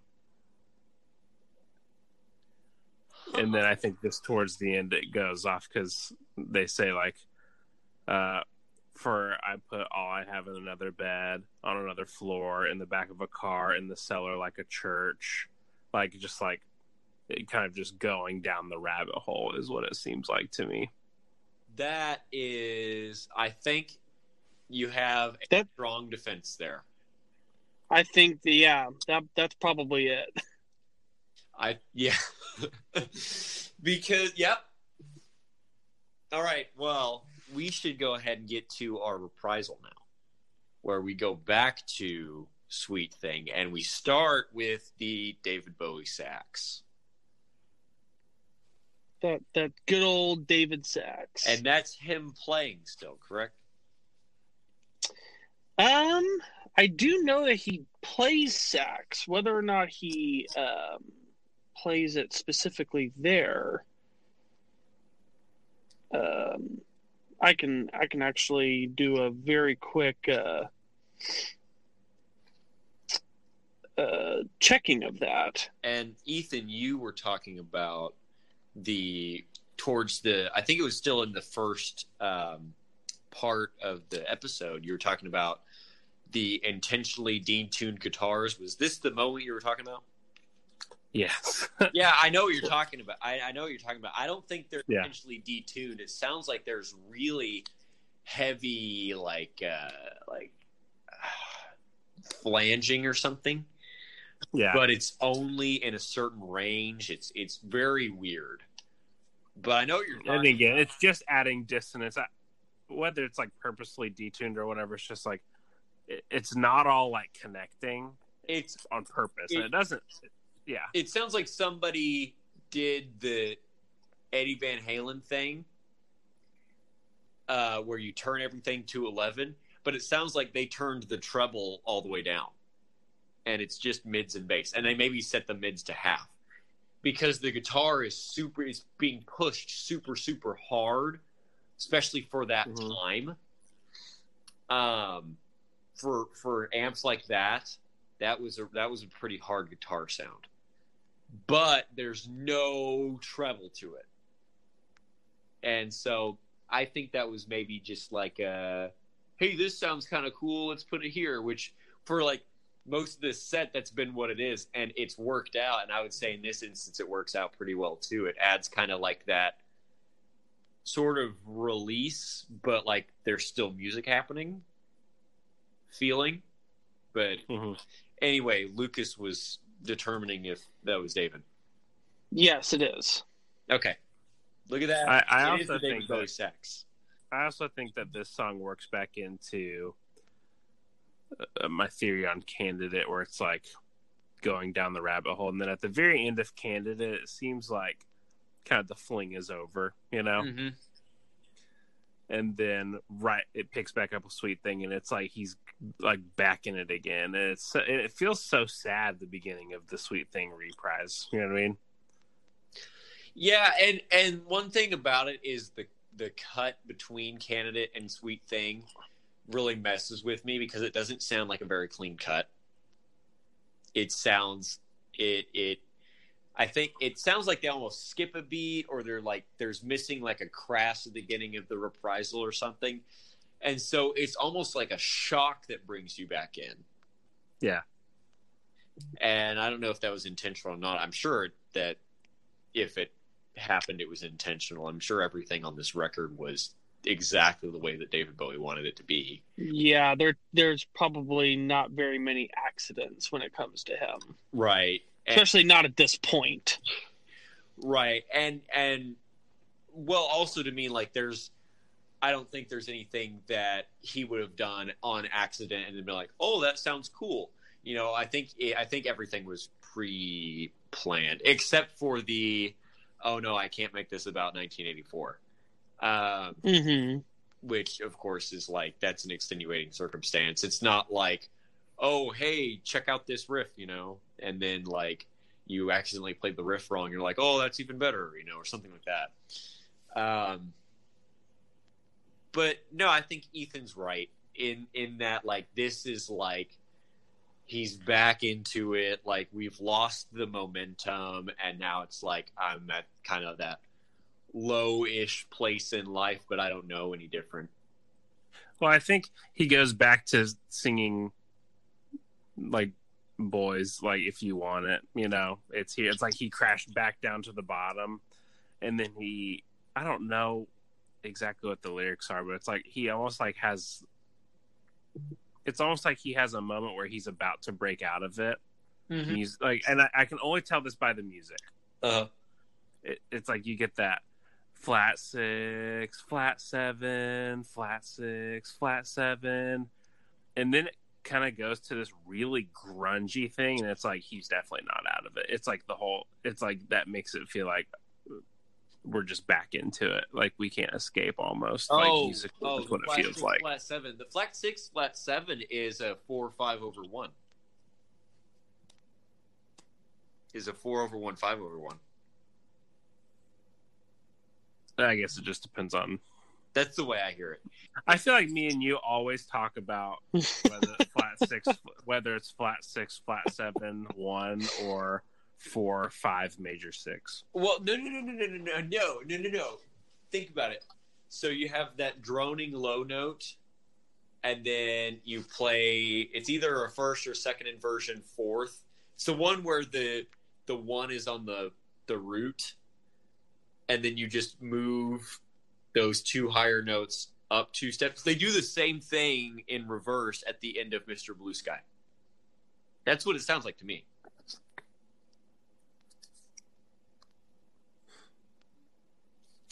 Because it's amazing that the guitar is going boo doo doo doo, and that's the root note right there. But the piano is playing a chord, the 4th up from that, and then it plays the chord above that, the major chord above that. I guess I'd have to go back and listen to it. That's what it sounded like to me, but obviously, like, I hear 4, 5, flat 6, flat 7. Right before he starts singing? Yeah, I hear a 4, 5, and then a flat 6, flat 7 on that, like in the middle of the song. But but maybe I'll have to listen to that part then, because that's what's implying that. But at the beginning, yeah, it is definitely implying that melody. At least for the tone of the song, it feels like he's slipping back into his addiction. He wants to break out of it, and then at the very end, it's almost like you get images of just like the loop continuously repeating itself, like until the song ends. Yeah. Well, okay, listeners, you can settle this debate for yourselves by listening to the song. In the Spotify playlist, in the description, there's another plug. Look at that. I'm on a roll. But no, I think you're right. That towards the end of the song, there is that like doo doo doo doo doo doo or whatever it is, and it's very like it's such a quick turnaround for that riff. Yeah, and it's like so simple. It's almost like droning in your head. Like if you've ever had your heart beat in your ears, it's like that almost. Well, and there's a lot of other weird guitar stuff. Like there's just, I think it just adds to the chaos. You know what I mean? Mm-hmm. Where I feel like it's just like I'm just in the machine. You know, now it's just a part of who I am and what I do. And it feels like the tempo goes up. I think it does. And this is another one that I was talking about, like with Mute Math's Burden. That this kind of follows the same storyline, where towards the end it's almost like he's mindless. Yeah, like Lucas said, like Jesse at the parties where he's just doped up on drugs and doesn't care. It has that feeling. Well, and we talked about this in our Ancient Greek podcast, which was a way that they were adding dissonance and tension and release was to increase the tempo. Yeah. And I feel like then this last part is just kind of adding to the madness. It's like you have a completely new riff with completely different sounds with a weird kind of guitar whatever going on above it, and the tempo is slowly speeding up, and you just get the vibe where it's just like it's kind of unsettling, but purposefully. I guess, Lucas, what is this last reprise? Do you have an idea on the concept? I think that you guys are nailing exactly what's going on here. Really? Yeah. Look at us! Wow, we're getting better as we go. Yeah, we're getting better as we go. From a music theory standpoint, somehow we got to the meaning of the simplest bass line in the whole set. There you go. That's crazy. I think knowing the storyline of the song, and I said this before we started recording, because the first time that I listened through the set, especially this kind of Sweet Thing melody, this part specifically, I was just like, man, this just feels kind of weird just to be weird, you know? And with the other songs, like in the past, and I could probably say this more in Final Thoughts, but it's like, until you like know the history and know the meaning behind the song, like the meaning behind the song dictates a lot of what you would want the sounds to be. And so now that I know the context, I'm not as the sounds are more palatable because they fit into the story. It was the same thing with the growling, like on the I forgot the name of the band. Yeah, the Opeth episode. Whenever I figured out that the growling was like for an artistic expression, I was like, oh yeah, that's great. It is now palatable because I know why it's there. Right. And I'm starting to feel the same thing about David Bowie. Well, there you go. There we go. Look at that. I think we can go ahead and move on to the next song. That's what I was about to say. And Aladdin Sane is our I'm next song. curious on this one too, because this one is we really go bonkers here. Yeah, this is the one that I think is the most avant-garde and the most non-palatable for people that out of the set, I would say so. I would agree with that. This one to me sounds like it has the spirit behind it of Lane Staley, where it's like the vocals are just completely insane. Like he's not even I don't know, like I don't know what the vocal melody is, to be honest. I'm sure it's just some weird chromatic thing that's going on. And he literally is saying insane. And so it has that feeling of like mindlessness, but also I am going insane and I love it, but also I don't really have any feelings. I don't know. It's weird. It's very mysterious in the same way that like Alice in Chains is at some points. So that was sort of the feeling that I got from this song, and I don't know if that was intentional I'm sure it was, because like it is saying insane. Yes. But I don't know. So can you, Lucas, before we get too far, explain to us the meaning? So this is his anti-war song. And, you know, Vietnam is still going on, although it's in its final stages at this point. But, and this is also, again, you're thinking of, this is Ziggy Goes to America. And so America in particular, you know, they're the main force in Vietnam fighting this war.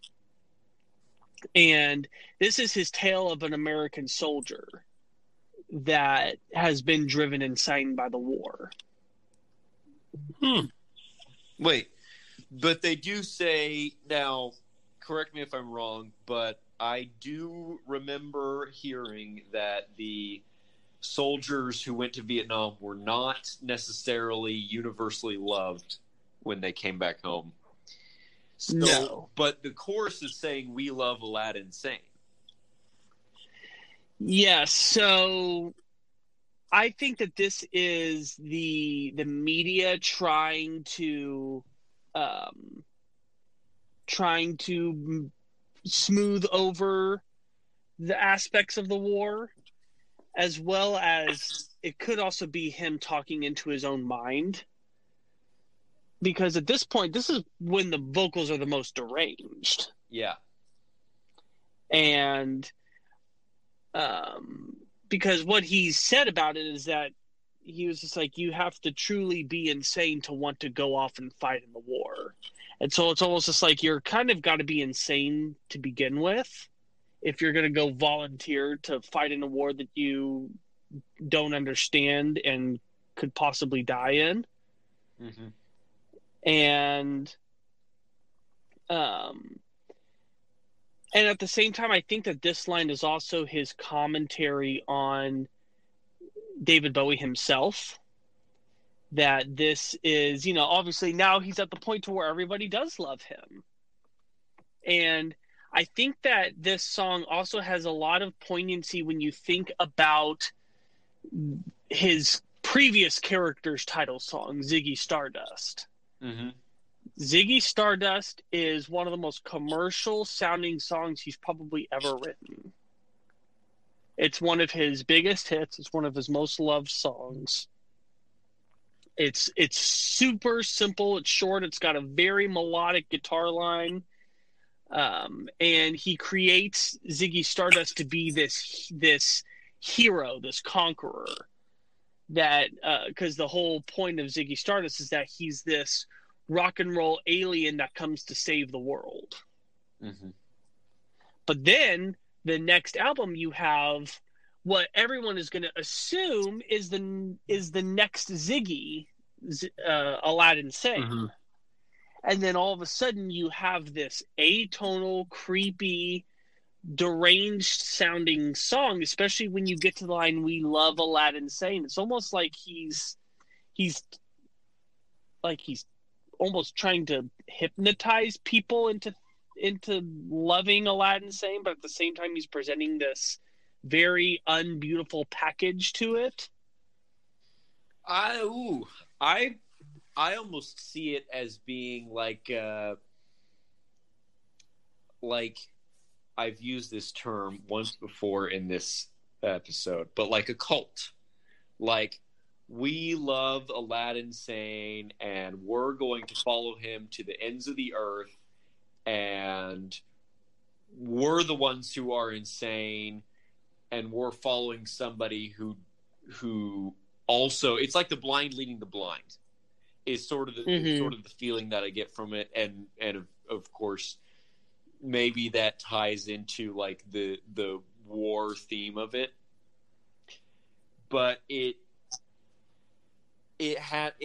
does have that feeling that that Aladdin Sane is a very different type of leader. He's not come to save the world. He's just a guy who is going insane, who for some reason has people who are loyal to him. I mean, you know how most cults are. Mm-hmm. You know. So actually, and here's kind of I'll give you guys a little bit of background. We originally were going to record this episode earlier, and I'm realizing now that just my research has kind of faded a little bit. That's why I've been a little fuzzier on the details. But I remember seeing this. I just re-looked up the lyrics, and the chorus is actually saying, "Who will love Aladdin sane?" Not "We love Aladdin sane." Oh, yeah, that changes a lot. And as I saw that, I was just like, oh yeah, I remember seeing that. It's escaped my mind. That changes completely everything, because now it's like the feeling that it's like he's helpless. Mm-hmm. And so now it's just like, okay, then that's when it makes sense with the whole war thing. What do you think the "just in case of sunrise" means in the lyrics? Just in case of I'm looking where. Just in time for sunrise. Yeah, there it is. It's battle cries and champagne just in time for sunrise, but then later, like towards the end of the song, they'll say "just in case of sunrise." Oh, maybe it's more like just in case we survive to the next day. Because, war. Yeah. I mean, champagne is a drink known for celebrating. And so it could be that this is talking about propaganda. Just, again, trying to, in some way, justify what you're doing. Mm-hmm.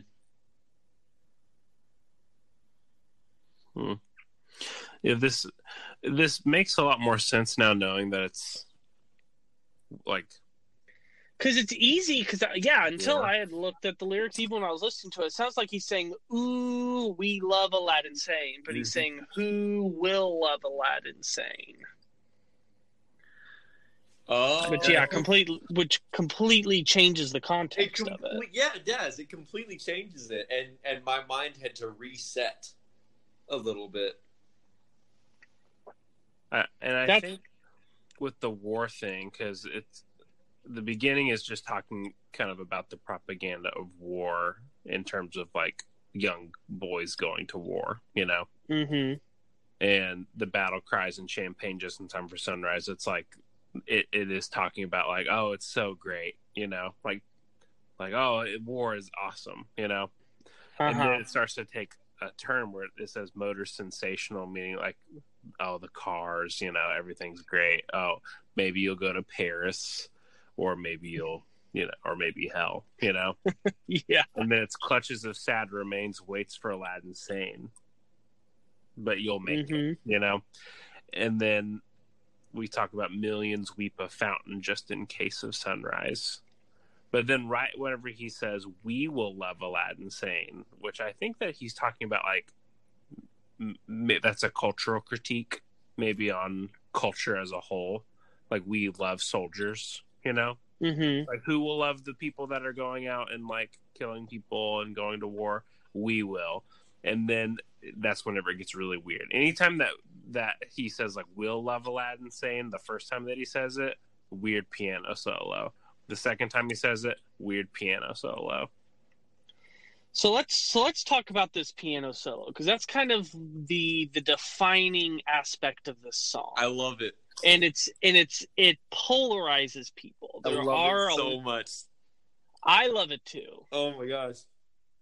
See, the first time I listened to this set, I was completely brain dead after the trilogy that we just witnessed, and so I was kind of just sitting in the moment of the music for this song, and just not even trying to put anything within musical context relative to the rest of the song.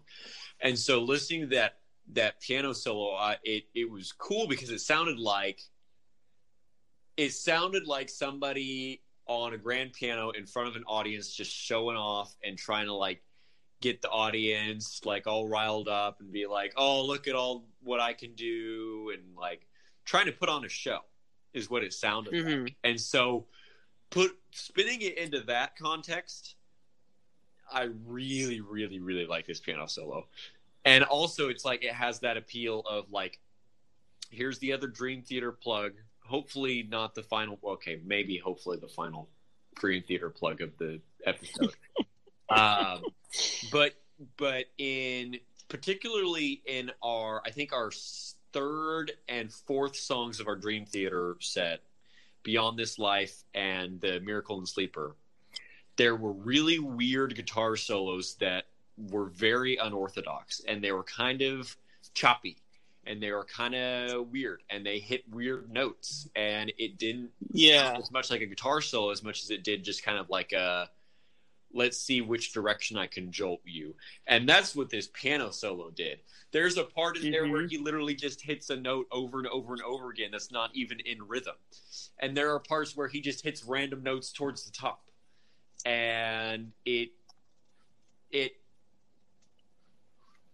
we didn't have the bass and drums doing something as simple as they were doing, this would have been the worst thing in the world. This would, I counter your imagining the showman thing. I counter that with, I think that this solo is purposefully bad. I think it's purposefully unorthodox. I think it's purposefully not tonal. I think it's purposefully. I think I see what you're meaning, but I wouldn't use the word bad to describe it. I guess purposefully doesn't for the if we go back and we're talking about the war thing. Yes. Because there's two piano solos, and they both happen after the lyric, "We will love Aladdin Sane." And I think I think this is a way to exemplify the insanity. And so I think it's good because if you're looking at it as like art, like the purpose of the piano solo is to symbolize insanity, then I think it's really good. But anyone that's just listening and they're expecting like a traditionally good piano solo, it's like it's not it, Like like there are points where it literally sounds like his fist is banging on the piano, like just in whatever spot that his fist lands, and he'll just go down and just put his hand on the bottom 6 notes, right, and just keep them there, and then just like kind of wherever his fingers go, that's where it's at, and it's dissonant. And I don't think that, other than it just being for tension, I think that, which it does a really good job at, because the first time I heard it, I was just like, why are they doing this? And now that I know the meaning, it's just like, oh, they're doing it for tension. I get it. And then right after they're done with it, right after he goes back into singing, it's over. And it goes back to being normal. And then right whenever they say, we'll love Aladdin Sane again, it goes right back into the insanity.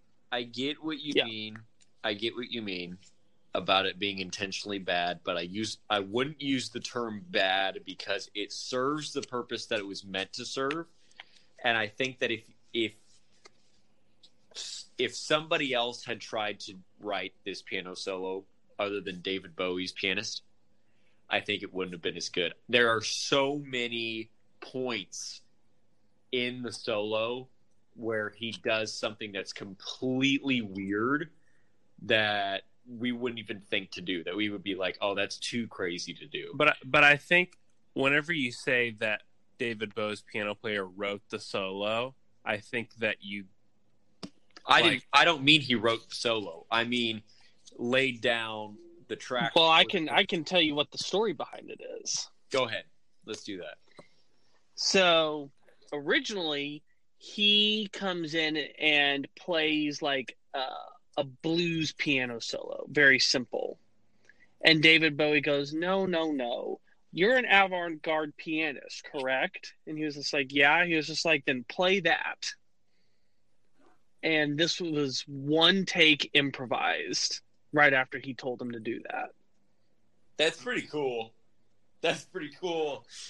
Oh my gosh. But Ethan, you see what I mean? Is like, no, I agree with you that as an art form, like that the piano solo does exactly what it should do.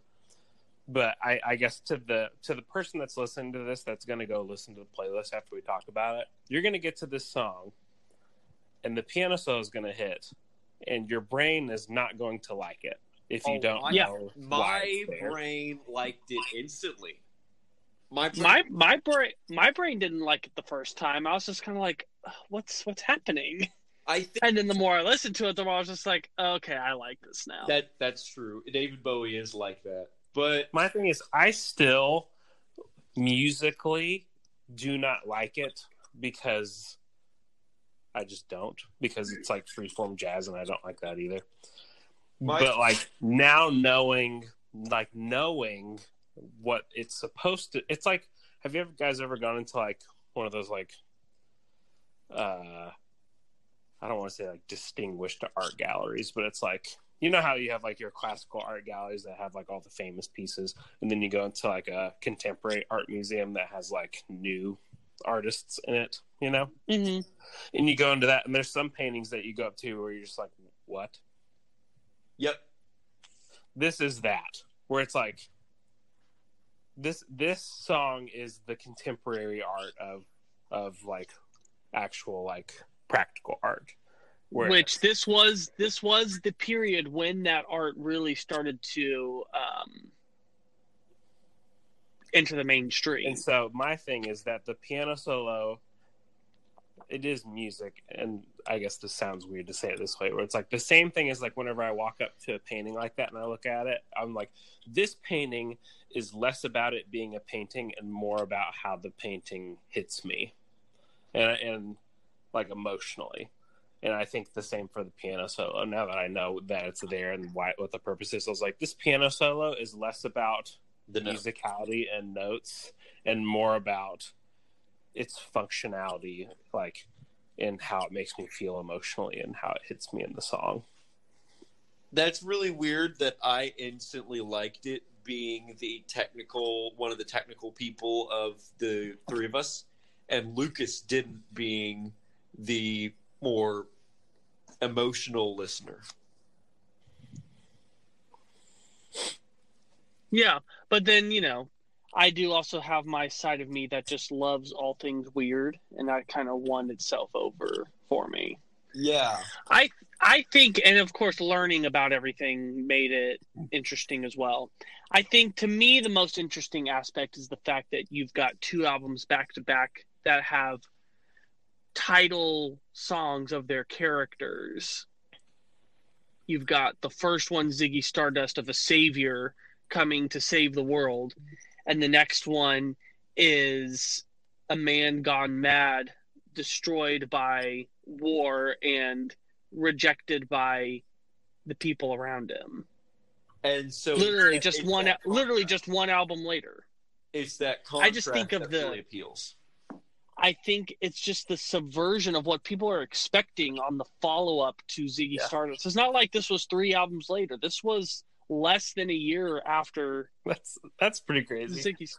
Yeah. I wonder if there's concert footage or some concert recording of like the first concert, like the first tour of this album. Because I wonder what the crowd's reaction is, where it's just like a lot of people are probably going expecting the Ziggy Stardust vibe. Well, here's the thing. As big as Ziggy Stardust was, it wasn't a number 1 album in America. It went to like number 3, and Aladdin Sane was a number 1 record. That is so crazy. That was a critique of America. It went to number 1. Yeah. That's funny. Do you think that people in the 70s, like we talked about, and we'll probably talk about this in a very future music history, but like America as a whole, like we talked about the, I guess, postmodernist art movement, and that's probably not the correct term. I had a friend that's an artist, and he would like he gets really, really picky about definition of terms with art. But like whenever I say postmodern, just like the weird art, just to be weird, just for emotional purposes. Yeah, I feel like that movement was really happening there, and David Bowie's rise. It's hard to say whether it was a part of the movement or it started the movement or it was on the front of the wave of the movement. But I would say it was on the front of the wave. All of that stuff kind of combining into his rise to number one in America, even though I wouldn't say it's weird, but like, especially after listening to the title character song, it's like, it's not Elton John. No. Like, you know what I'm saying? Like, we are absolutely not in Elton John land. We're not where everybody else. This isn't Stevie Wonder. Yeah. Exactly. So yeah, I think that to me, that's one of the most fascinating, and that's what makes me like the song more, is just going the balls to make this song. Yeah. After Ziggy Stardust, and to give it the title track and to create your whole persona around this song, I think is so gutsy, and I just have to applaud him for it. I think that the song builds up to both piano solos very well. I think it's a good catharsis for the song. I don't think we've got to the intended cathartic point of the set because we still have one song to talk about. Yeah, we've been talking quite a long time, and we still got one song left. We should go ahead and get there if you guys don't have anything about this song. I mean, I have more things. Well, go ahead and share them if you want to. It's David Bowie. Tomorrow is too late. No, I think I agree with Lucas, and I think it's a tasteful use of avant-garde is probably the best way to say it. It's a tasteful use of postmodernist writing. I'll agree without the song being, because I mean, gosh, we could talk about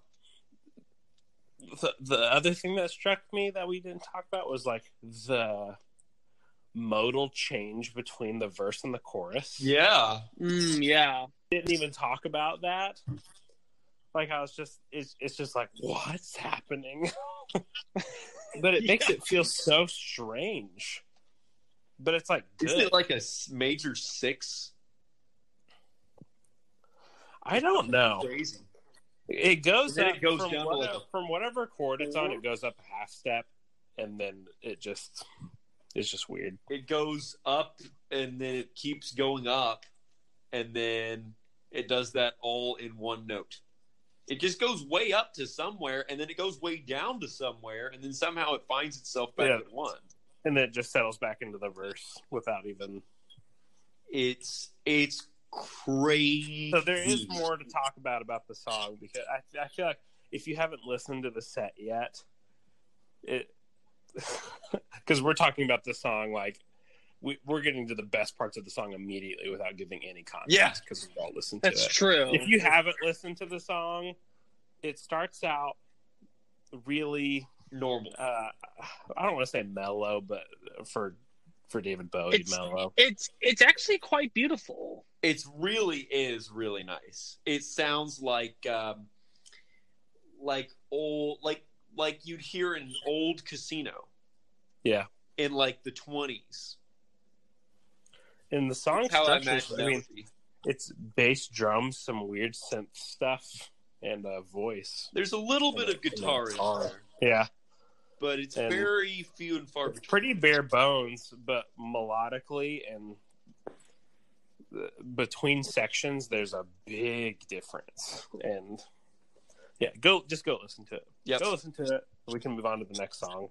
Unless you want to listen to it after we talk about the next song, so you can listen to them all at once. Pause this right now and go listen to it. You know, that's how I envision some people doing it. I don't know. You can. There's like, oh wow, that's really good. I should probably listen to it because I'm completely lost. I don't know. I don't listen to the podcast. I listen to the podcast afterwards. But I I just 'Cause you recorded edited it it. after listening to the song, so I wouldn't know. But anyway, we have our final song, and that is Time. I think Mhm. that this song is technically the best song out of the 6, but it's not my favorite. I would agree with that, actually. I think that on paper, Yeah. that this And- song is the best one. And this is But- the one. And this is the one that I rank the highest on the David Bowie ranked playlist. So what does it hit on the playlist?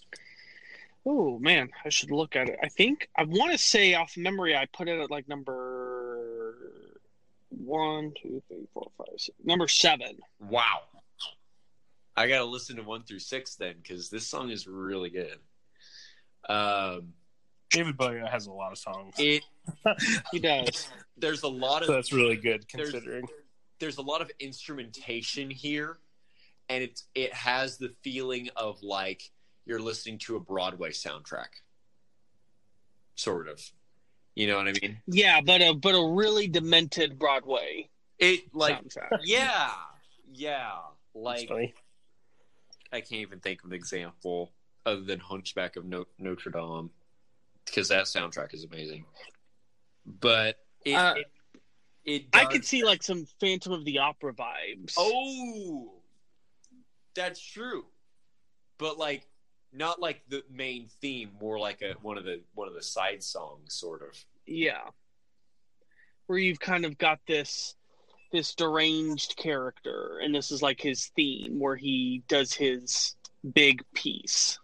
And it does. I think it does have the same chord progression where it has a 6 minor that goes down to a 4 chromatically. But Yeah, that opening piano line immediately tells you that we're still in this insane headspace. Yeah. And there's kind of the Hotel California guitars, harmonizing guitars. I think it sounds like the Eagles, that are kind of pervading throughout the song. There's like a harpsichord. He has different ways of singing different words. When he sings "scream," he doesn't sing it. He literally has he kind of screams it. Yeah. You know?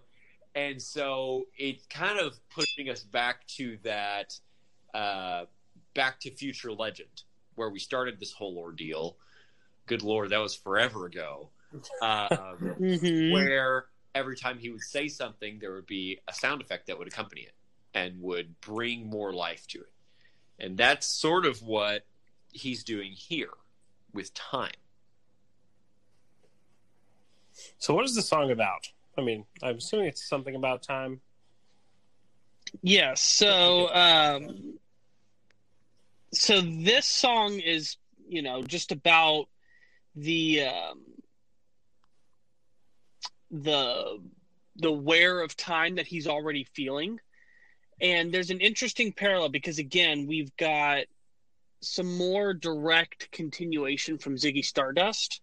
In fact, the last song of the set in our previous episode was Rock and Roll Suicide, which has a very iconic opening line that says, "Time takes a cigarette and puts it in your mouth."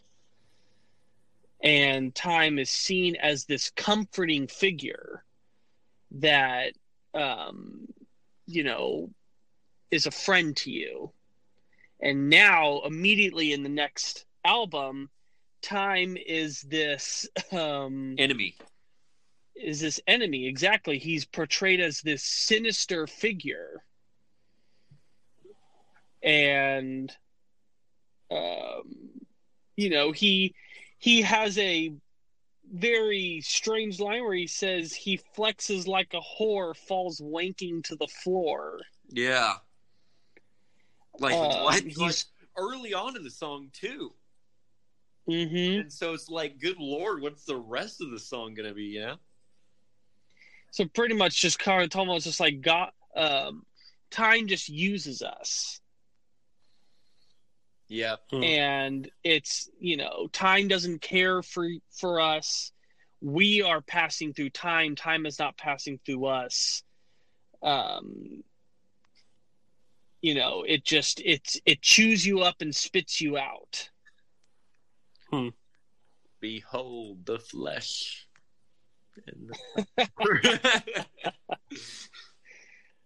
And just, at this point,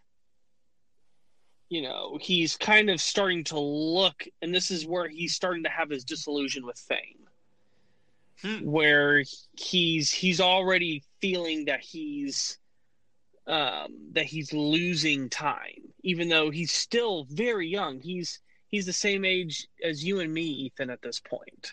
Wow. And he already feels like time is escaping him. And I mean, at this point, he is definitely now fully on the self-destructive path. I mean, it may very well be a combination of that, and then also the, this romanticization or whatever. I've been trying to make large words today that don't exist. Romanticizing youth.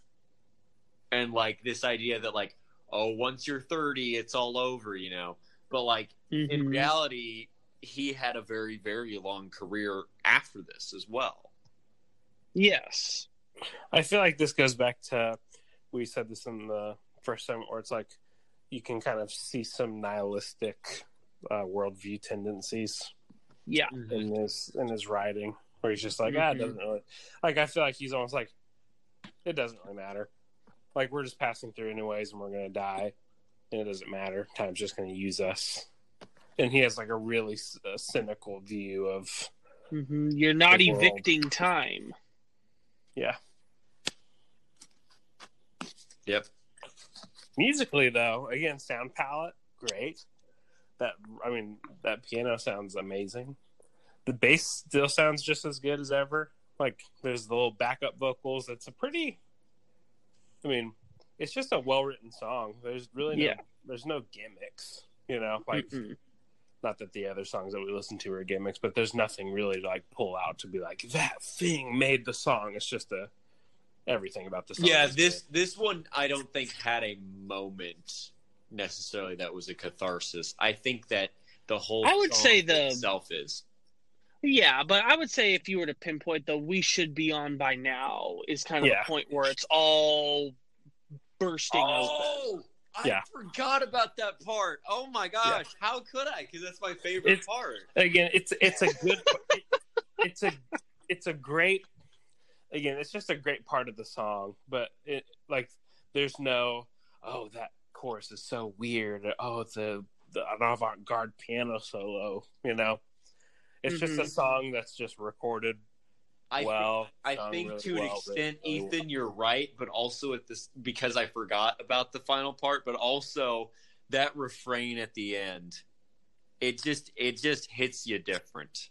Yeah, it does. And I don't know what the meaning of "We Should Be Home By Now." Where's home? What's now? Well, it's not "We should be home." We should be on. Oh, we should be on by now.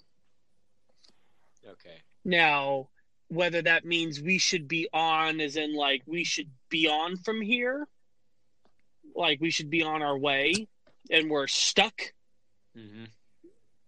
or saying that, we should be on as in we should be on stage, the stage of life. We've wasted our time up on here. By this point, we should have already been doing something worthwhile. I think that could be a little bit open to interpretation. I think it's meant to be. Because it's it's not clearly connected to the rest of the song. Yeah. There's no motion through space in this song. It's all about time.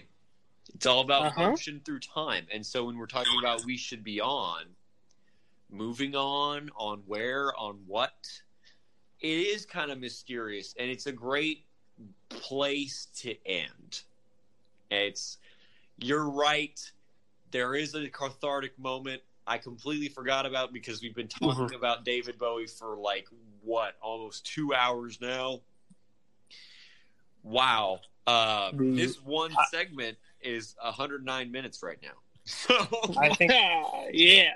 I think that ending with Aladdin Sane, even though we get a great moment, I don't think it doesn't leave for whenever we do our next part of David Bowie. I think Time is a good last taste before part 3. Yep. Yeah. Time is great. I can't get over that refrain. Because it's like, it's not one of those where you can't do it. You know, like Peace Sells. You know, if they drug out the Peace Sells but Who's Buying for too many times, it would have gotten old very quickly. Because it's like, it is so quick and repetitive, and it's good, but it's like you can only do it so much. This refrain, they could have done it for like 10 minutes and I wouldn't have cared, because it's so tasteful and like it's very sparse, and there's also kind of the na na na na na or whatever he sings between them, sort of like the end of Deliverance when we did our Opeth episode. Yeah. Where there's like that da da da da da da da da. You know, I can't quite remember the rhythm. Da da da dum. Da da da da dum. Da da da dum. Da da da da dum. Yeah. And they did that over and over again. That ending section is like 3 minutes, but because they put those little pieces in between, they could have dragged that out over and over and over and over again. And it's also so good and such a long repetition that by the time you loop again, you've pretty much forgotten, you know, your ears have forgotten everything that's heard. And so that's sort of what they do with the We Should Be On By Now. Or what he does. He wrote the song. But that's what the band does with that refrain, is because it's not We Should Be On By Now, We Should Be On By Now, We Should Be On. It's We Should Be On By Now. And then you wait 6 seconds and he sings it again. It allows that breathing room that's required for something like this to be repeated over and over and over and over again and be very mysterious. I like it. I just really like the refrain. How did I forget? I feel so bad. I feel so guilty for... Gosh, I guess that's a testament to like how well the song flows. Yeah. And then also how good it is, because I feel so guilty for forgetting it. Great work on the set. Great work on Thank the you, set, Lucas. It was good. It was good. All right, well then we'll go ahead and take our next break here. When we come back, we're going to get into our final thoughts. So stay tuned. We'll be right back.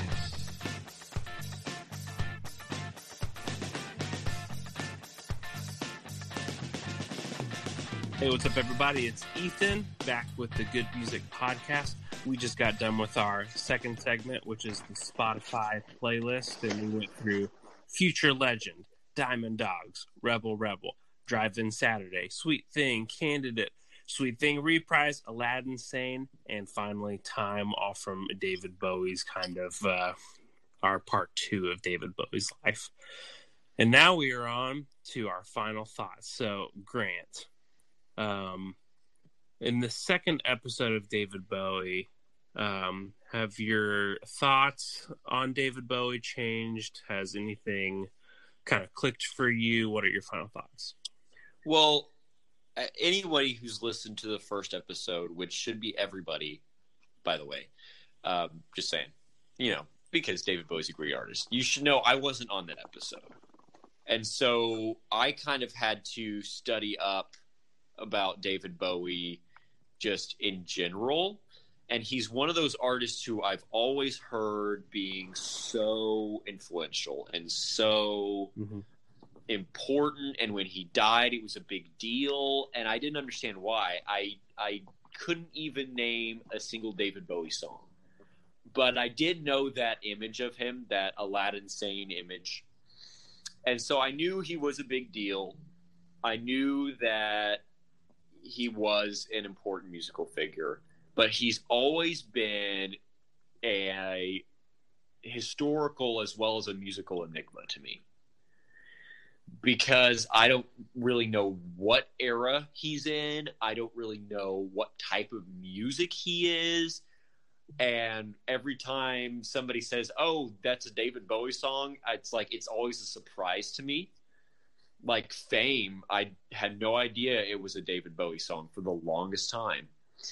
And because every cover band around here plays that, but so it just became like one of those songs that you always hear, and I never ask questions because I like, half those songs you don't even know anyway.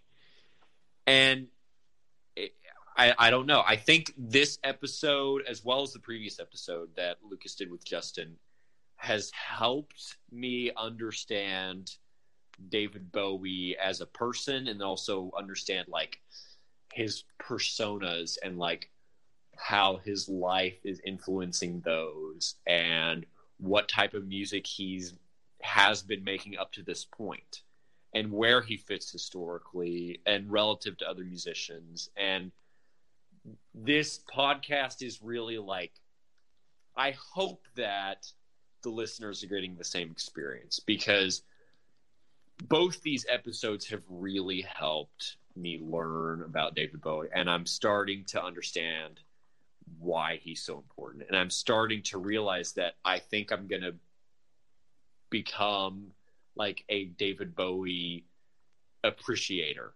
I think I'll become I don't know. I feel like I'm going to go listen to Diamond Dogs and Aladdin Sane now, because the representation on this set was so good. Mm-hmm. And I want to listen to more. And I cannot wait for our next David Bowie episode, where we go into his next character and that next phase. I cannot wait for the next episode. I cannot wait to learn more. I think that's the best case scenario. Mm-hmm. Is I can't wait to listen to more, and I cannot wait to learn more. Yeah. I feel like my final thoughts are always the same, because I always go into, because one thing I love about the show is the range of artists that we cover is pretty insane. Yeah.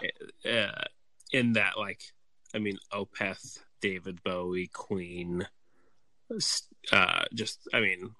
spectrum is expanding, Mm-hmm. And coming into this, I knew of David Bowie, and whenever I found out that we were doing David Bowie, I was like, crap, I don't really like David Bowie,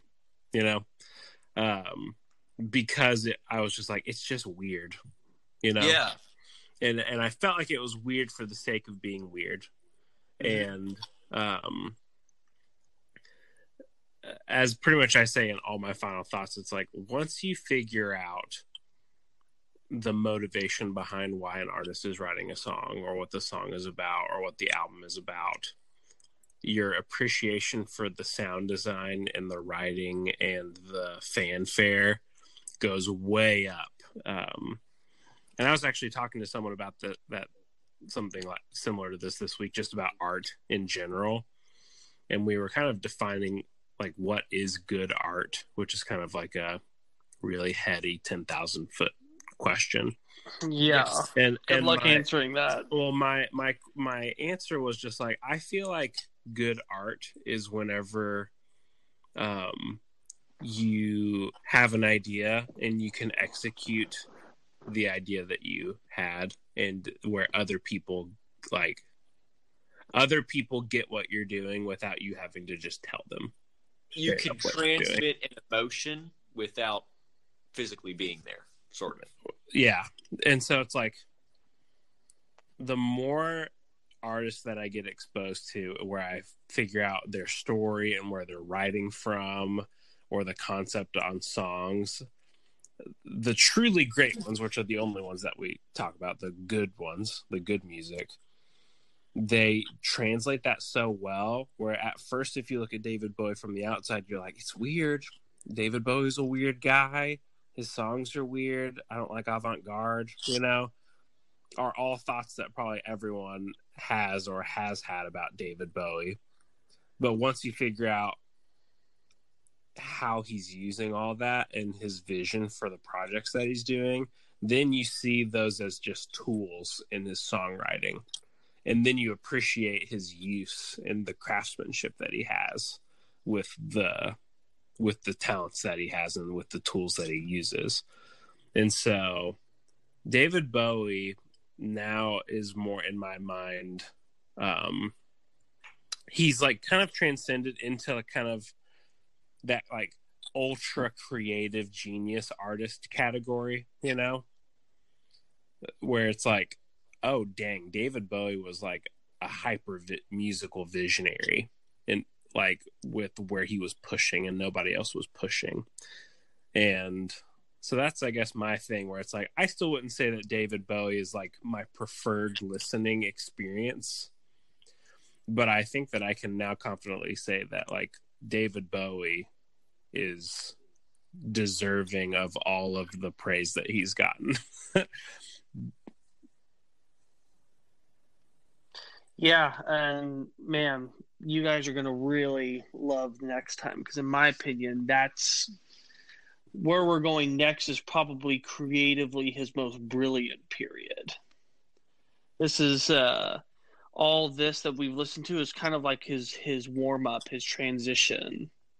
Because once we get into the late 70s and we get the Thin White Duke, we get some really, really cool stuff. And I'm really excited to delve into it. So I did a lot of my learning of David Bowie when we did our first episode. I intentionally had picked him because I didn't know a whole lot about him. Like I knew more than both you guys, because I, knew a lot of his songs from the radio, and but I hadn't like sat down and listened to any of his albums, or I hadn't gotten that deep into it. And so I really would say that I became a fan making the first episode, but I still hadn't ventured past the Ziggy Stardust era. And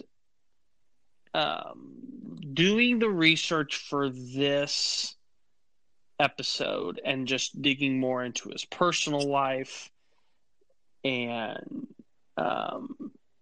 I just have found that I'm just continuing to be floored by his creative genius. And I've found several more albums that I'm going to be returning back to in my spare time. Even I kind of gave his cover album Pinups a bad rap, but even that I kind of like has its own weird charm that I feel like I would find myself going back to in specific moods. And I mean, yeah, I don't know how much more I can add on to that, other than I was a fan before and I've become a bigger fan now. Okay. And I think it's sad as well. I think just to talk about his life, because we've crossed this a couple times, where it's like just seeing what instant fame does to people. Mm-hmm. I hate that that's such a common theme for humans as a whole. Yeah, it's becoming. I'm sad because I'm finding it more and more. Yeah. That, and it's just because they truly believe that it's everything that they want. If they can only have that, then everything will be perfect. I think it's like a big cult. Like, it's a big shock. Like, I've seen this. Like, have you ever seen like you'll have someone and they've like never had like a date or never had like a boyfriend or a girlfriend, and their whole entire life is wrapped up in like, oh, if only I just want to be married. I just want to have a boyfriend or a girlfriend or whatever. And like for years they rush through a relationship, and then it's like the first person that they get is like, they put every single emotional thing in their entire life into that first relationship, and then it just implodes. Yeah. Mm-hmm. I feel like fame is the same, where it's like you have your eye on the prize so hard, and you've blood, sweat, and tears into music, and then once you finally get it, once you finally get the girl, or once you finally get the career that you wanted, or even a lot of people, whenever they get married, this happens because like their whole relationship has been like, man, once we're married, all of our problems are going to go away. Once we have a kid, all of our problems are going to go away. And I feel like it's like whenever you get what you want and you're still not happy, it's like you are forced to look at yourself in the mirror and be like, what am I? Like, who am I? I went on this whole thing and I'm still not satisfied. What does that mean for me? And then I think that that's actually what makes people implode. Whenever they see themselves, I think people implode. They just, for artists, not only are they seeing themselves, they think that the entire world also sees them as they see themselves. If you're not content with what you have, then you won't be content with what you want. Yep. So. Oh, that's deep. Well, it's just final the reality thoughts. Yeah, that's the final thought. That's the notable quotable right there. Yes, it is. Thank you, everyone who has stuck with us for this very long episode. We are so thankful for everyone that supports us and helping to continue to grow our channel. We're getting close to that 70,000 mark, and that's a pretty exciting thing. So continue to tune in. We've got new episodes every Monday morning, 9 a.m. Central. Make sure you hit that subscribe button so that way you know when our new episodes are out. And if you're not donating on Patreon, you're about to miss out on something really funny. Oh yeah, we've been singing his praises, but then we're gonna look at some of his worst songs. You gotta get the bad ones out of the way to get to the good ones, you know. That's right. He definitely did that. And then make sure to follow us on social media. We are on Instagram and Facebook. And please make sure that you listen to the songs. It would be really sad if you got all the way through this episode and then didn't listen to the songs, even if you've heard them before. Hearing them in this new